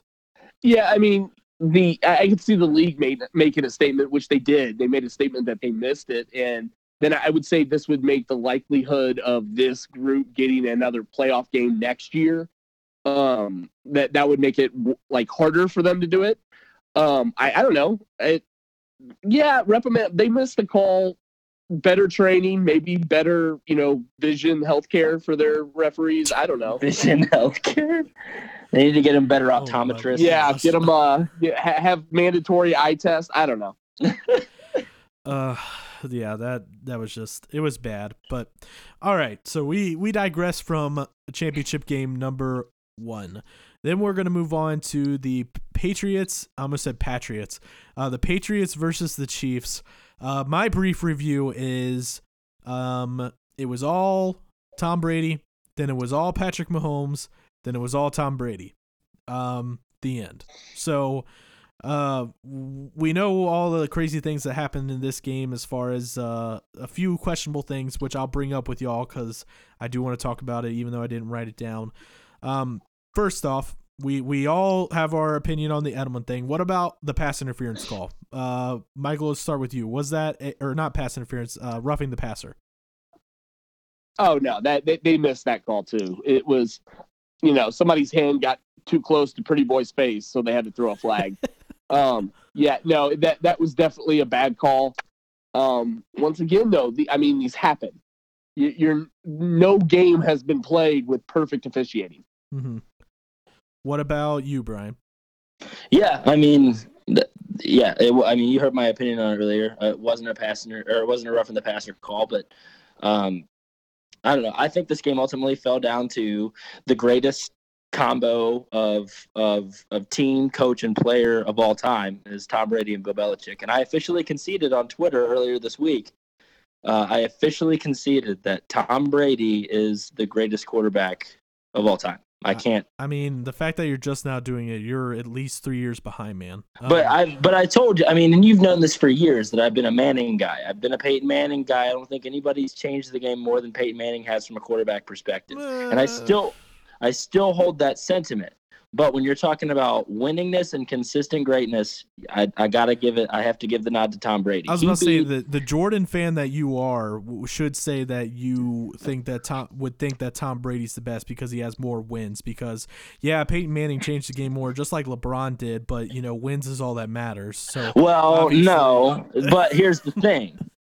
Here's the thing though. You're combining with Michael Jordan. You're combining greatness and changing the game. Tom Brady hasn't necessarily changed the quarterback position in any way, shape, or form. He's just done it better than anybody. Last time I checked, Jordan played retired firefighters. So, anyways, as far as changing the game, we don't need to have that argument right now. But you're missing my point right now. Yeah. Tom Brady has just played the quarterback position better than anybody in history. That's his best receiver is Julian Edelman, and Julian Edelman has had no right to be an excellent receiver in the NFL, but the person that made him great was Tom Brady. You look at it through history. You look at Wes Welker. Wes Welker had no business being a great receiver in the NFL. Tom Brady made him great. I could go down the list. Danny Amendola was made great because of Tom Brady. So the fact of the matter is this game just solidified Tom Brady as the greatest to ever do it. 100%. This is the one that he would find to go long on, Michael. How does that work out? Well, because you contested me, so I also am a big Manning guy, but I think Tom Brady is the greatest ever. I would say he has passed by Joe Montana for that, though. I think Montana was a little bit more successful than Manning, which would make him a little bit higher. But it's frustrating to watch when you're not a fan of them, but they are consistently good. It does not matter who the personnel is, as long as it's Tom Brady, they're going to win. Yeah, it's true, and that's the crazy thing. There's some banging going around. So the question really about this game and what ultimately everything came down to is, should the overtime rules be changed? As obviously we got to see with 2 minutes left, we all texted each other saying that Tom Brady had too much time. Then 39 seconds left. We all said we think Patrick Mahomes has too much time. And then, now we get to the overtime, and a coin flip essentially decided the outcome of the game, as we knew whoever got the ball, because of how hot they were playing, they were going to go down and score a touchdown and win the game. So, Michael, we'll start with you. Should the overtime rules be changed in the playoffs? There needs to be a change. I don't know exactly what the answer to that is. I don't know. I've kind of heard some people say just play another quarter. Mm-hmm. That also could end in a tie. So I don't know, that's not necessarily the solution, but I think one of the keys is that playoff overtime needs to be changed. Yes. And because a lot of the complaints I've heard, and the reason I've heard that the NFL doesn't want to go the college route is for a couple reasons. Number one, they don't want to risk the injuries, because that's a lot more football. So you're going to have more injuries that are going to happen in an extended overtime period. Oh, but we'll do it with the young guys who aren't making any money. Yeah, well, there's that. They don't want to have to pay players more, because if you're going to play them more, you're going to have to pay them more. And they don't want to exhaust the players so that postseason football takes a hit and isn't as successful. So during the regular season, leave it the way it is. But yeah, in the postseason, it's got to be something different. Even if you just give the other team a chance to answer. So even if it's okay, you win the coin toss, so you get the ball, you go down and score. You give the other team a chance to match that, and then you get the ball again. And if you go down and score again, then that's it. But you gave the other team an opportunity to match you. And that's how I exactly looked at it. It should just go to, no matter what you score first, okay, the other team has to match it or surpass it. And if they do that, then it becomes sudden to death, because now it's okay, you've given this defense time to recuperate and get ready for this, so you have one shot. But Brian, what are your thoughts? You might be surprised by this, but I really like the overtime rules as they are right now. Reason being is because obviously football is a full team sport, and ultimately the reason that the Chiefs lost was because they couldn't keep the Patriots out of the end zone. If they could have even limited the Patriots' offense to a field goal, then their high-powered offense gets on the field, probably scores a touchdown and wins that game. So ultimately, I don't think the overtime rules failed the Chiefs at all. I think the Chiefs failed the Chiefs because they couldn't keep the Patriots out of the end zone. I like the idea of if you can at least limit them to a field goal, you get an opportunity to go down there and tie or win the game. That doesn't bother me at all. So frankly, I think I like the rules as they stand. I don't necessarily I maybe a change in the playoffs happens where you play 5-minute periods, and if it's still tied, you play another 5 minutes, maybe something like that. But ultimately, I really don't hate where the overtime rules are right now. I get what you're saying, and that's what a lot of people, especially those who played the sport, were saying, because they're like, do your job and this wouldn't be an issue. But, kind of how I said when we picked the games, Andy Reid was going to be the decision maker. And the fact that he did not take the time to call a timeout when you could see that absolutely. His defense was gassed. Absolutely. And what did I tell you? What did I tell you midway through the season? I said the exact words to you. I said the thing that's going to fail the Chiefs in the playoffs is going to be Andy Reid's coaching and their defense. That's what's going to fail them. And it proved true. Because at the end of the day, if you give that offense time to score, then they go completely by merit on their offense to go to the Super Bowl. And their defense had to be they have to be a more well-rounded team than that, and their defense just wasn't good enough. Oh, yeah, and we have to shout out, by the way, that Brian went 2-0 in his playoff picks, and Michael and I went 1-1. I'm so sorry, Michael, for cursing you. That's all right. I'll get over it. Lucas, now you just have to, Michael, you just have to let Lucas pick first every time, so you know that whatever he picks, you're going to go the opposite direction. Yeah, that's a good idea. We're doing that from now on. Wow. No, okay, I honestly I've talked myself into it. I want, if you drive down and score a touchdown, the other team automatically gets a chance no matter what you do to match it.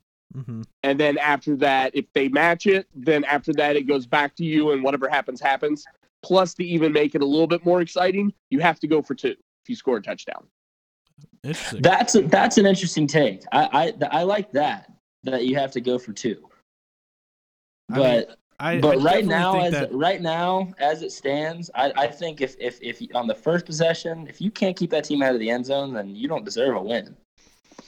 Yeah, I just look at it like, they're only getting a short break from the end of the period to the start of the next. And if you're going, if your defense was on the field already trying to stop them there at the end and then they have to immediately go out there, you're already at a slight disadvantage. So, that's why I think everyone gets 2 full drives and then it's sudden death. In my opinion. But we'll see if the NFL actually changes it. We'll see. Odds are probably not. They try not to change too many things like that to have too big of an effect on outcomes of games. Real quick, one last thing about the NFL. I literally just wrote this down to see what comedic things y'all could end up coming up with. I wanted your reaction to the fact that ex-running back McFadden, used to play for the Raiders and everything, was arrested in the drive-thru lane at Whataburger. Michael, Brian, any take on that? Mike, I can let you start with this one. I mean, yeah, I think it's hysterical. How does he not have snacks at home to eat? I get it, but he played in the NFL. You're telling me he doesn't have a frozen pizza in his freezer he can throw in? Michael, I have to pose a question to you. Have you ever had Whataburger? No. Have you ever had Oh man, then you haven't enjoyed a nice post beer Whataburger. When you've had several to drink and you're driving and you see that big W on the side of the highway, I got to experience a couple times in my life. It's a really inviting sight. I'm not necessarily sanctioning drinking and driving, folks, but if you're in the passenger seat and your sober driver sees that big W on the side, you make them stop. I have seen this happen though before. When I was in college at Murray State, there was a guy passed out in front of us in the Hardee's drive-thru. What? So I have actually witnessed this happening. Yeah. And I mean, yeah. I mean, that's the thing. Anybody. I feel like that's the most. Darren McFadden has officially become the most relatable football player of all time because everybody's gone through that at least once by the time they turn his age, about roughly 32. I mean, yeah, it's still only the second best ex-athlete getting a DUI story out there, though. Which one do you have at number 1? Oh, Charles Barkley's will always be the best. Oh yeah, of course. I don't know that one. You'll have to Google it if we don't. I'll tell it, but then we'll end up with an E. Oh, okay. Yeah, let's not do that. I already have to bleep Brian. You should definitely Google it. But this one, this is a good one. And honestly, I don't think it would have mattered if Darren McFadden would have gotten his burger or not by the time he got handed to him, because I think once he would have taken that bite, it would have tasted so good he would have just passed out right there. It would have been worth it. Do you think they let him get a burger? I think so. I mean, I think the cops should have at least let him get a burger and be like, all right, you're going to jail, but I'll give you a burger to eat in the back. But we'll cuff you in the front. We'll cuff you with your hands in front of you, and you can just feed yourself with the burger. Yeah. That's the thing. That's post beer Whataburgers. That's a typical post beer Whataburger story. Is in the back of a cop car holding it on. It just happened to happen to an ex NFL athlete who was one of the best college running backs of all time, most relatable football player ever. All right. That was more than I was bargaining for. I'm so glad I put that in there. All right. So awkward transition time. Now we're on to the NBA. That's a league full of DUIs. So the question that I wanted to pose to everyone first, Klay Thompson went off the other night. He was able to score 44 points off of 41 dribbles. And face it, he is one of the best, if not the best catch and shoot shooter of all time. But the question that I wanted to pose is really, because we know the best shooter is Steph Curry, but would you say that Klay Thompson is officially the second best shooter of all time, ahead of people like Reggie Miller and Ray Allen? Let's start with Brian. Lucas, I think that is the most disrespectful question you could have ever asked as a former Heat, or as a Heat fan. How? I mean, yes, Ray Allen hit one shot for me that mattered, but he was, I mean, he was a great shooter. The fact that you could even entertain the idea that Klay Thompson is a better catch and shoot player than Ray Allen is laughable. The fact that you could say he's a better shooter than Reggie Miller, who I will say never won the 3-point contest, but the fact that you're putting him ahead of Reggie Miller, Ray Allen. I mean, I would even put Dirk Nowitzki above Klay Thompson right now. 100% I would put really? Dirk Nowitzki. He's going to finish with more threes and everything than all of them. A 7-footer like Dirk Nowitzki, nobody could shoot like him ever as a 7-footer until obviously the modern crop in the league came in. But you're telling me that you're going to put Klay Thompson over at least those three guys, and I could go down the line and name 1,000 others. But we're talking like 3-point shooting and things like that. That, you know, what has changed the game. I mean, he's going to have more than all of them. We'll see about that, because the big thing that defined Ray Allen and Reggie Miller especially was just their consistency from beyond the arc. And I don't know if Klay Thompson can have that consistency all the way late in his career. I mean, we're talking Ray Allen had that kind of consistency in the last few years of his career at the age that he was playing. He played into his 40s, didn't he? Yeah, he was old. And he still had that kind of consistency. The fact that you would put Klay Thompson above him in that category is ridiculous. Michael, what's your thoughts? Yeah, I'm gonna have to agree with Brian here. I think that's a problem people make too often these days, is seeing somebody and then labeling them the greatest of all time or in that conversation. I mean, he's behind Larry Bird too. Yeah, There's a lot of people that have been able to shoot the ball well. He's very good at it. And I think there's a legitimate argument that Steph Curry's the greatest shooter of all time. Oh, I would say I would agree with that 100%. Yeah, I do. I just don't think he's too inconsistent. And even his coach just said it the other day. Yeah, he's going to go off like that 3 or 4 times. And his coach is Steve Kerr, another one of the greatest shooters right, of all time. Yeah. But he also has huge slumps throughout every season. So I can't label him as one of the greatest when he's not as consistent as any of those other guys were. I'm really surprised. I mean, Lucas, Chauncey Billups, Steve Nash. Come on, man. They were not shooters like Klay can be. Yeah. Steve Nash. When Klay is hot, he rivals Curry as the best shooter of all time. No, when he's hot, yeah. You know what the problem is? He's not hot every single week. True, but no basketball athlete ever is. They go through Larry Bird walked in to a 3-point contest and looked at all those other all-stars and said, which one of you all is finishing second?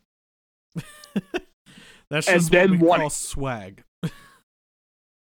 Lucas, you're in over your head on this one, man. You are. I don't feel like I am, but even the fact that you would put him above, I mean, the combination of Reggie Miller and Ray Allen. Maybe it's because I'm just trying to convince him to come to Miami next season. Maybe that's what it is. He would really love going from winning the NBA Finals to finishing 7th in the East. Wrong. He'll easily make us the top 5. That's what a lot of people said about Scottie Pippen too. I mean, they almost went to the championship without Jordan that one year with Pippen. I mean, he led them all the way. Yeah, I'm just saying, afterwards, everybody was like, yeah, let's get Pippen. He's awesome. And then he was lost without Jordan. Just saying. All right. Thank you, Michael. I rest my case. Anyways, so we're going to move on, as this is surprisingly the one spot I was not ready to take an L in. Yeah, you took a massive one here, bud. Nah, I still think I'm right because Stephen A. Smith agrees with me, and that's all that matters in my heart. Stephen A. Smith also forgets who currently plays in the league. Stephen A. Smith thought Kareem Hunt was playing in the AFC Championship. What? Yeah, did you not see him on there? I did not. Oh yeah, you should go find that video. That's a good one. All right, so the next big national headline for the NBA is apparently the Memphis Grizzlies, who are, by the way, they play in the FedEx Coliseum. Shout out FedEx. Sponsor the show. Anyways, they have made it clear that they will take offers for Conley and Gasol. what are your guys' opinions on this, and who should make a play for both of them or one of them? Let's start with you, Michael. Well, and I've read up on it, and both players seem disappointed that this is happening, which doesn't make sense to me because why would you want to live in Memphis? But I guess when you're there that long, it just something happens. Memphis is just, they don't have anything going right now. They got to start over, and you got to start somewhere. And the first step is usually getting rid of everything you can to get draft picks so you can start building. Mm-hmm. So I think it makes sense. As for where they're going to go, I would like to see Conley go to Philadelphia. I think that would be a good fit. Ooh. And I think that would make them really, really good. Gasol, I don't know what would be a good fit for him. He's an okay center. I don't really know any team that should jump out and give a lot up for him. The other option is, it looks like, for Indianapolis, they had a guard go down tonight. Victor Oladipo, their star. Which I don't know if y'all saw that replay, but a kneecap is not supposed to do that, and speedy recovery to Victor Oladipo. His season is obviously done. So yeah. Yeah. So they could use some more scoring power there too. But that if I was Conley, I'd want to go to one of those two places because they're both playoff contenders, and you've got a chance at making a run with them. Mm-hmm. Like I said, Gasol, I don't think he's much of a commodity at all. So I don't know what they're going to be able to move him for. Brian, what about you? I would kind of agree on the assessment of Gasol. I think Gasol has very much lost his luster. He was pretty hot early on in his career, but I think over time he's kind of lost his luster as a big playmaker, as a big power guy. He's not even the best Gasol. Very true. Very true. Coincidentally, here's a trivia fact about Marc Gasol. The reason he ended up in Memphis was because the Lakers traded the pick that the Grizzlies used on Marc Gasol for Pau Gasol. Yeah. In a 3-team trade. So, interesting take there. But, so the biggest spot, there's two spots I could say that work for Gasol, and really only one of them makes sense to me right now. I would say the Charlotte Hornets. I think that would bolster them enough to get them into the playoff conversation. I think he would pair well with Kemba Walker. So I think that might work for Gasol, but I'm definitely more interested in where Conley ends up. And I kind of agree with Michael on where Conley can go. I would like to see Conley go to Indiana because I think the Pacers are a very dangerous team this year. And I think if Michael Conley ends up in Indiana, then I think that really makes the Pacers a threat in the East for sure. I think that I think right now, if they were to finish this season at the talent level they're at, even after Victor Oladipo went down, I'd still put them at the 3 seed. I think Conley, giving them that depth and really rounding out the loss of Oladipo, I think that would put them at the 2 seed even, right behind Milwaukee, of course. And I think that also allows them enough roster talent to incite, a Kyrie Irving or a Kemba Walker next summer in free agency. So that's where I would like to see Michael Conley go. See, now, I don't think, first off, Victor Oladipo makes that Indiana Panthers team. They're a 5, 6, or even a 7 seed without him now. So getting Conley, I think, will make them, if that was a possibility, they'd easily be like a 5 seed. But Conley's not as much of a prolific scorer as Oladipo is. He's more of a defensive star. And so I think you might be devaluing Miles Turner and Domantas Sabonis. They're good, man, but Victor was the culture change. I mean, those players were there, remember, with Paul George, and Paul George was struggling. Victor Oladipo got traded there and was like, we're going to do something, and he motivated that team. So I think that they're good, but they're not that good without him. So, but I think you might be Gordon Haywarding this team right now. Because I think when Gordon Hayward went down, people thought the Celtics weren't going to be that awesome, and they turned out being the best team in the East. If people thought that they weren't going to be awesome, they were idiots and obviously not looking at that bench. I mean, the Celtics bench was stacked. But anyways, I like Michael's point about the 76ers, but the question is who do you give up to get Conley if you're the 76ers? I mean, either one of you know, because that would be the difficult decision for them. Well, you give up Bolt. Sure. I would say Marco Fultz is easy. Fultz Chandler, for sure, Wilson and then maybe a pick. But I don't think anybody Wilson wants Chandler could Fultz. go. Wilson Chandler could go. Yeah. Mike Muscala could go. Yeah. And I see as far as and think about it, the Sixers being a win now team. I mean, they can trade draft assets at this point. Yeah, that's true. Yeah. Now y'all are right in your assessment about Gasol. I think that a good landing spot, a quick turnaround spot, I think would be the Celtics. I think I can see that happening. Throwing him down there because he's a true center, unlike Al Horford. You put him down there, he stretches the floor better than Al Horford. And if you're the Celtics with all of the stuff that you have, picks and bench that you can trade, they would have the easiest way of trading for him. Except they're saving all of that. True. Yeah. But I mean, they could honestly probably turn Jaylen Brown into Marc Gasol. Yeah. Do they want to get a center though when they're all in on trying to get Anthony Davis? I don't know why they're all into and you that also have to because- think. Yeah. You also have to think that Marc Gasol's cap hit right now is $24 million. Yeah, but I think it expires after. I think he's done after this year, right? Sure, but I mean, do you want to take on that $24 million for this year? If it makes me that much more likely to win a championship. I don't know. I'm not sure if you play that market, because what if you drop that $24 million and Marc Gasol for some reason just happens to ball out, and then you're like, oh, do we pay this guy or do we really try to go in on Anthony Davis? No, that's where you go. Thank you for that great season. Bye. Go get your money elsewhere, and we're gonna go with the dude that's younger and has, the lengthier career. Yeah, but also the Celtics re-signed Al Horford. Yeah. Yeah, but he was their only option in terms of big. So for the interim. So that's why they did that. That's why people aren't talking about it more. And actually, I'll kind of pose a question to y'all. There's more and more rumors that Kyrie ain't even going to stay with the Celtics. Right. Probably not. That he might actually rejoin LeBron in LA. I don't see that happening at all. Yeah. I don't see Kyrie going to LA at all. I don't think he wants to go back and be in LeBron James' shadow, even though he did that whole apology nonsense. I don't think he necessarily wants to do that. I could see him leaving the Celtics in free agency, but I don't think LA is a possibility at all. I think if you're building a team around LeBron, the least important position on the court is the point guard. 100%. Even if he's a shooting point guard, you don't. Yeah, that's a good point. I'll agree with that. Yeah. So they need big guys.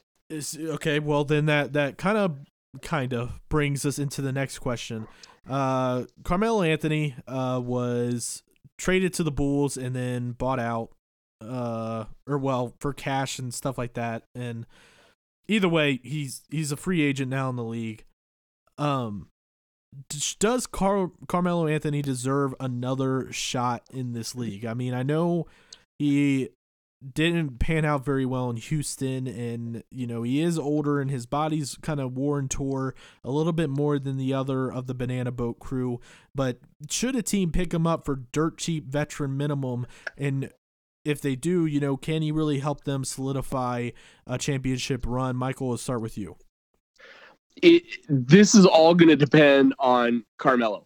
If he has the right mindset that he's going to come off the bench and just help the second string, then I absolutely would take him if I was a contender. I would get him and throw him on the bench. And yeah, I mean, he's old, but if I could throw Carmelo Anthony out there when all my starters are resting and he wasn't demanding more playing time or being a bad presence in the locker room, I would absolutely take him in a heartbeat. So which team do you think should go after him? Michael. I don't know. Who's still delusional enough to think they have a chance of beating the Warriors? The majority of the Eastern Conference? I don't know. The Bucks. Yeah. The Bucks. Yeah, that's good. The Bucks are the latest contender right now. Yeah, I honestly don't know the answer to that. It would have to be a team that is going to make a deep postseason run without him. and then just get him hoping with the hope, I can't talk, that in the championship series with the Warriors, he can be a difference maker coming off the bench, and when they're resting their 5 all-stars, he can hopefully help lift up a little bit. Or heck, who knows? Maybe even the Warriors will go get him so he can win a championship. See, there you go. That's some bold takes right there. Brian, what are your thoughts on everything? So I say this with the utmost respect to a player that really got me into the NBA in Carmelo Anthony. But I think he's officially gone to where careers die currently in Chicago. And I say that as the biggest Bulls fan on this podcast. Right now, that's careers go downhill once you've crossed that path, unless your name's Derrick Rose or Jimmy Butler. That's about it. Dwayne Wade bounced back from being there for a year. Yeah, but I don't really count his. I think he went there just so he could say, hey, I played in Chicago once. True. I think if you're there to seriously play basketball, you're pretty much done. And right now, I think if you remember Carmelo Anthony early on in his career in the mid-2000s, he was lights out in Denver. Once he hit New York, he became a locker room cancer. And I don't think he'll ever be anything less than that. The Rockets fell apart Thunder fell apart with him. The Rockets clearly were not working with him. And I think he'll probably do the same thing to Chicago. He'll probably have a lot of problems there because he won't have the role that he wants to have. And I don't think Carmelo Anthony can play any other role than the guy on a team. And I think for that reason, he wouldn't work as a bench guy because he wouldn't be happy, so he wouldn't play motivated. And I think I don't know. I think it's pretty much the curtain call in his career in my eyes. So you think his next step then is the Ice Cube League? Yeah, I would say he needs to go to the Big Three. He needs to play against Nate Robinson a couple times. I cannot believe you just said that. All right, listen. Here, let me school y'all, okay? Okay. Michael was right. Lucas, remember that you said that Klay Thompson was the second best shooter of all time, and you're saying you're about to. And he is gonna be, and I'm gonna archive this episode and good luck. Laugh. Okay. Good okay. luck. So you're right, Michael, when saying that he does deserve to be in the league. Still, at least one last hurrah. Okay. So Brian, I disagree with you on that front. But here's the thing: if the NBA will allow him to play with a hoodie on, he could start for any team in the NBA today. So we're going to start a petition to get the NBA to allow them to wear hoodies under their jerseys in the game. Because there's no better shooter all time. He is better than Curry. He's better than Klay Thompson. Hoodie Melo is the best shooter I've ever seen. So as long as that can happen, then he should definitely be starting somewhere in the league. But that won't. So I do think that he deserves a spot somewhere, and I think that the place that he's going to end up going here in a few weeks is LA with LeBron, because I think LeBron is the only person that can tame Carmelo's persona and his ego, and I think that Carmelo really wants one shot at the championship now that he's been fed all of his money that he wanted. Because remember, the original plan was for Chris Paul, LeBron, Carmelo, and D Wade to all be done with their contracts at the same time to start a super team. But Chris Paul did his part, LeBron did his part, and Wade did his part on all signing 3-year contracts. Carmelo wanted the money and signed a 5-year extension and blew that all up. So he's got his money. Now he probably wants one ring, and I think LeBron's the only person that could handle him. So I think he joins the Lakers.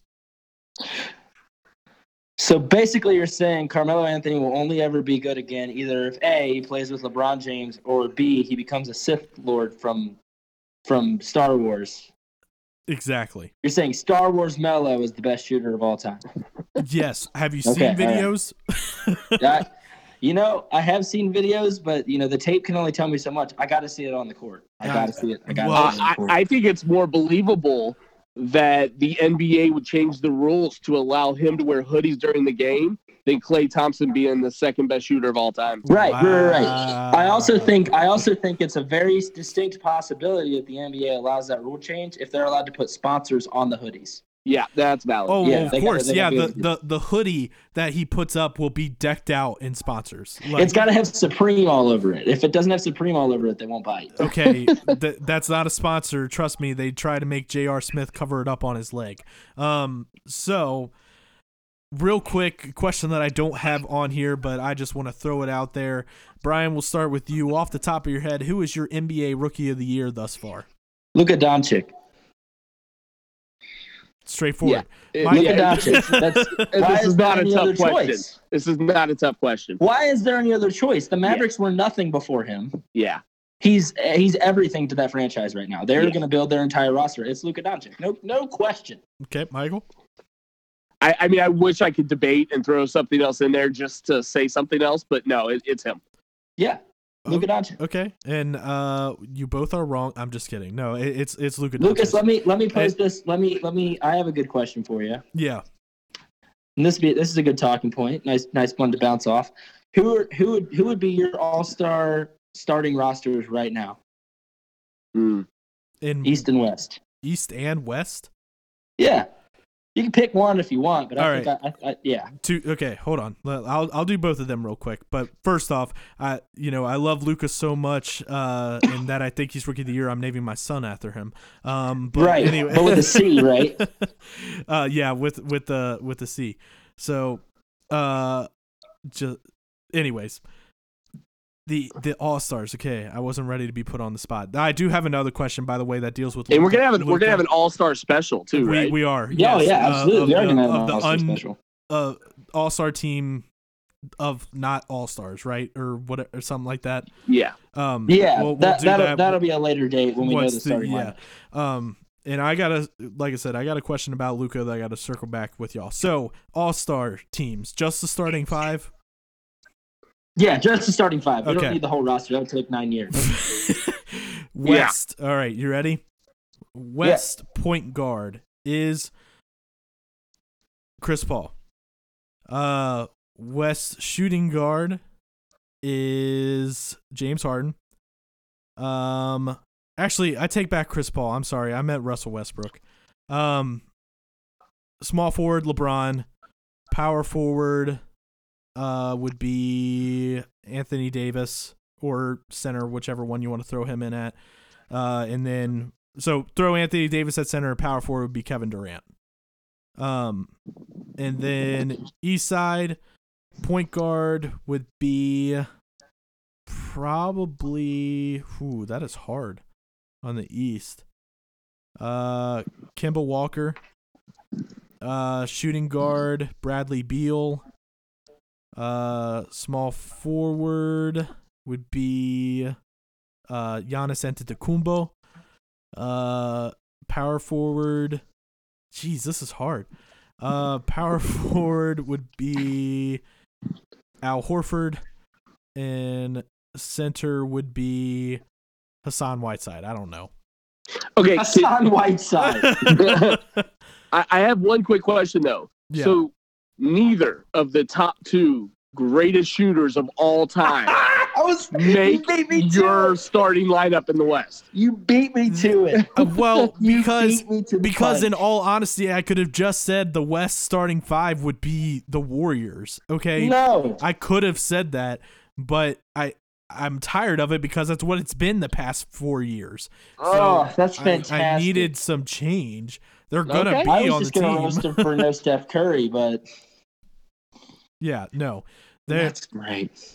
I could easily go and say that it should be Curry, Thompson, Durant, Draymond, and Davis. But that's already happened like 3 years now. They're not going to let that happen again. Okay. All right. Well, Michael, what say you? Do you Okay. Well, in the West, I think you go. You got to go Curry. I think. Sure. Wow, I'll go Anthony Davis, Durant, LeBron James, then, man, I guess I'll go Harden Okay. for my starting. And then for the East, nobody cares. The East can't play basketball. That's why I struggled. All right. So the East, I would go Kyrie. I would go Kyrie. I would go Kemba Walker. I would go Giannis Over Bradley? over Bradley Beal. Yeah. I would go Giannis. I would go Kawhi, and I would go Joel Embiid. Oh, Joel yeah, I Embiid forgot over about Blake Griffin. Kawhi. Yep. I Joel agree with Embiid. Embiid, Joel yeah. Embiid over Blake Griffin. Remember that. Keep that Yeah. in mind. Over yeah. Hassan Whiteside? I'm just kidding. Oh, well over. So in the East, I would go. You mean West? Or sorry, in the West. Sorry, in the West, I would go Curry, Harden. I would go Durant, Anthony Davis, and solely because LeBron James has been injured, Paul George. I just don't think you can have. You Unless- can't have an all-star game without LeBron. I'm not saying LeBron's not going to play, but we haven't seen enough. Paul George. Yeah, that's No, not we gonna haven't seen enough. I'm saying this season. He's been injured. Right, but what? Okay, you do realize fans vote in this, right? Yes. Okay. Yeah, but the coaches decide starting rosters, don't they? No. I don't think so. It's player can't picks remember. now, remember? Oh, that's right. So whoever is Well, everybody in the West is probably pissed that LeBron came to the West, so they're not going to pick him anyway. Well, but here's the thing: the captain is whoever leads in votes, which is LeBron James. So he's going to be the captain of the West. So unless LeBron James is mad at himself and doesn't want to start himself, He might be. You never know. starting He's lineup. done some weird stuff. He showed up to a game with the wine glass one time. He's talented, man. Well, you can do that when you're the greatest of all time. Exactly. Yes. All right. Anyways, so circle back around to Luka Doncic. I had a huge battle with my friend Nate, who loves NBA, knows everything about it, and the battle is I claimed before the season that Luka would be better than Ben Simmons. Tell me how crazy I am. We'll go with Brian first. I think it's valid. I think it's very valid. I don't think it's proven yet, but I think it's a possibility. Okay, Michael. Yeah, I mean, yeah, it makes sense. I don't know. I just watched Simmons play today too, so he's like really fresh because he is good. And don't get me wrong, I say that with absolutely no disrespect meant towards Ben Simmons, but right now Ben Simmons is, in my opinion, he would be doing less with more. He has a lot of support staff around him, where Luka Doncic is starting an entirely new team in Dallas. Yeah, and has really done a lot with not a lot around him. But see, I think Simmons will be better when he's not running the point. Okay, fair enough. Rather than be the Magic Johnson style point that he's being forced to be right now. Yeah. Okay. Yeah, see, my whole battle with him was that Ben has so far to go with his shooting ability, and that is something Luka does not have to work on at all. And Luka Doncic's shooting form is beautiful. And he's athletic, more athletic than people gave him credit for. And so that's why I picked him, but he said that I was dead wrong and that Ben Simmons is light years ahead of him. So no, I would say that it's definitely not like that. Okay, so I'm glad you guys have confirmed to me. I'll make sure that he listens to this episode. Real quick, one more question before we end today's show. Who won the fight, Booker or DeJong? Oh, I love Kentucky and I love Devin Booker, but that dude's not winning a fight. He is the biggest pretty boy in the league. Yeah, no. Come on. Have you seen Gorgie Jang? Unless Tyler Ulis was back in the locker room waiting to help him out, he had no chance. And really, Devin Booker needs a Tyler Ulis on his shoulders to match up to the height of Gorgie Jang. That's about yeah. The tail of the tape is not in Booker's favor. No. Now, I will say I felt pretty confident. I think Gorgie Jang just might still be mad that Louisville lost by 13 this year to Kentucky. Yeah. And I think it really might be he might have just been saying, like, man, they shouldn't have lost that. But he might have just been really polite, and Devin Booker was like, whatever, we're the Wildcats, we're going to beat you. He didn't like that, so he got really mad because he really enjoyed his time with Pitino and several ladies of the night.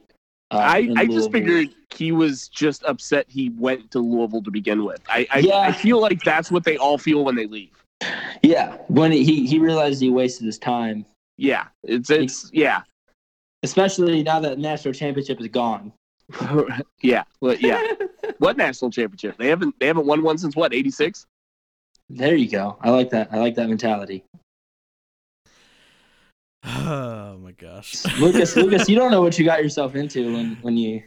Oh no! I mean, I set it up. I was the one that threw it out there. I just love where it all of a sudden ends up going. I mean, I really never thought that I would see, Gorgie Jang really try to get in a fight with the kid from Up. I think that's an egregious penalty. I think the NBA needs to fine him for that. You ever notice that about Devin Booker? He looks like that kid from Up. Yeah.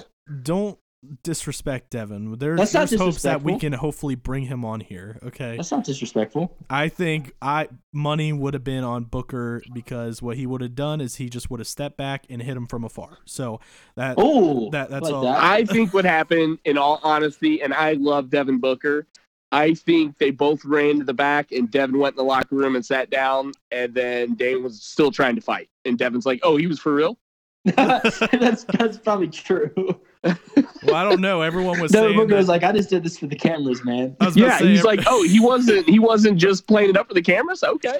My favorite part about that is that when they were like, all right, you're both ejected, both the guys sprinted to the back. To go back there and fight. Oh, yeah. No, that's fantastic. I absolutely loved it. You hear these stories about all these guys, going to the other side of the tunnel, whatever. These guys literally ran back to the tunnel. Yeah, well, and the story is that they calmed down Booker, got him in the locker room, and then Dame was almost made it into the locker room before security stopped him. So you might be right. Booker might have just gone straight back there and been like, oh, wait, he was serious? Hey, I mean, that's maybe Booker has a WWE future after the NBA. It's true. I mean, that stuff happens. Remember the whole incident with Chris Paul and James Harden breaking into the Clippers locker room last year, through secret doors and stuff to fight. Yeah. Who's going to win that fight? I mean, Blake Griffin, DeAndre Jordan, and Austin Rivers versus Chris Paul and James Harden. That would have been a very interesting fight. Yeah. I mean, honestly, James Harden probably has the worst footwork in fighting history based on the step back. So, yeah, but what's he hiding in that beard? For all you know, that guy pulled out like a tag or something that he's got sitting up in there. Could be another fist. Yeah. That's unfair advantage. It's definitely another fist. You could fit a Chris Paul in that beard. You could fit it. Now, is that a performance-enhancing drug, fitting a Chris Paul inside your beard? Performance-enhancing? No, not in my opinion. No, well, yeah, true. It is Chris Paul. Wow. Chris Paul is really good at handing the fight off to James Harden. I'm going to stop this. So now that we mentioned that, one last question. What's going to be remembered more, James Harden's footwork or his beard? I think ultimately, once he starts getting called for travels, probably his footwork. I think his footwork, because I think there's going to be like a James Harden rule. Yeah. There has to be. Did y'all see Curry do that and they called a travel? Didn't we talk about that on the last podcast? We did, yeah. Yeah. Welcome to Double Technical Podcast, Lucas. I'm your co-host. It still irks me. Like, the man, I get it. They don't care too much about traveling in the NBA, but the amount that he does it. I think really what it is that Steph Curry's a pretty small guy. And James Harden's not the most well-built fella ever. You know what I mean? He's in okay shape, but I think the refs are there's no way that a big guy moves that many times in that small amount of space. So they kind of give him a free pass because they don't believe what they're seeing. But I think they're oh yeah, of course Steph Curry moved his feet that many times, so they called the whistle. You know what I'm saying? I don't know. It just aggravates me. Yeah, I think the NBA lets their stars play, and Curry doesn't need to take that many steps to make a shot. That's very true. All right. Yeah, there you go. So good show, guys. Whatever. Good show, guys. He congratulates us on the show before telling any of the audience. What? I'm just felt saying. like you did a good job too. Yeah, I'm just saying. Good job. We did good. You guys crushed my hopes and dreams like always. So, thanks everyone to listening for the Double Technical Podcast where Lucas gets beat up. I hope everyone enjoys their weekend. Hopefully UK beats Kansas. And we'll come back next week and be ready to talk about the Super Bowl matchup and all kinds of other goodies. So enjoy your weekend, and we'll talk to you all Friday. Peace out.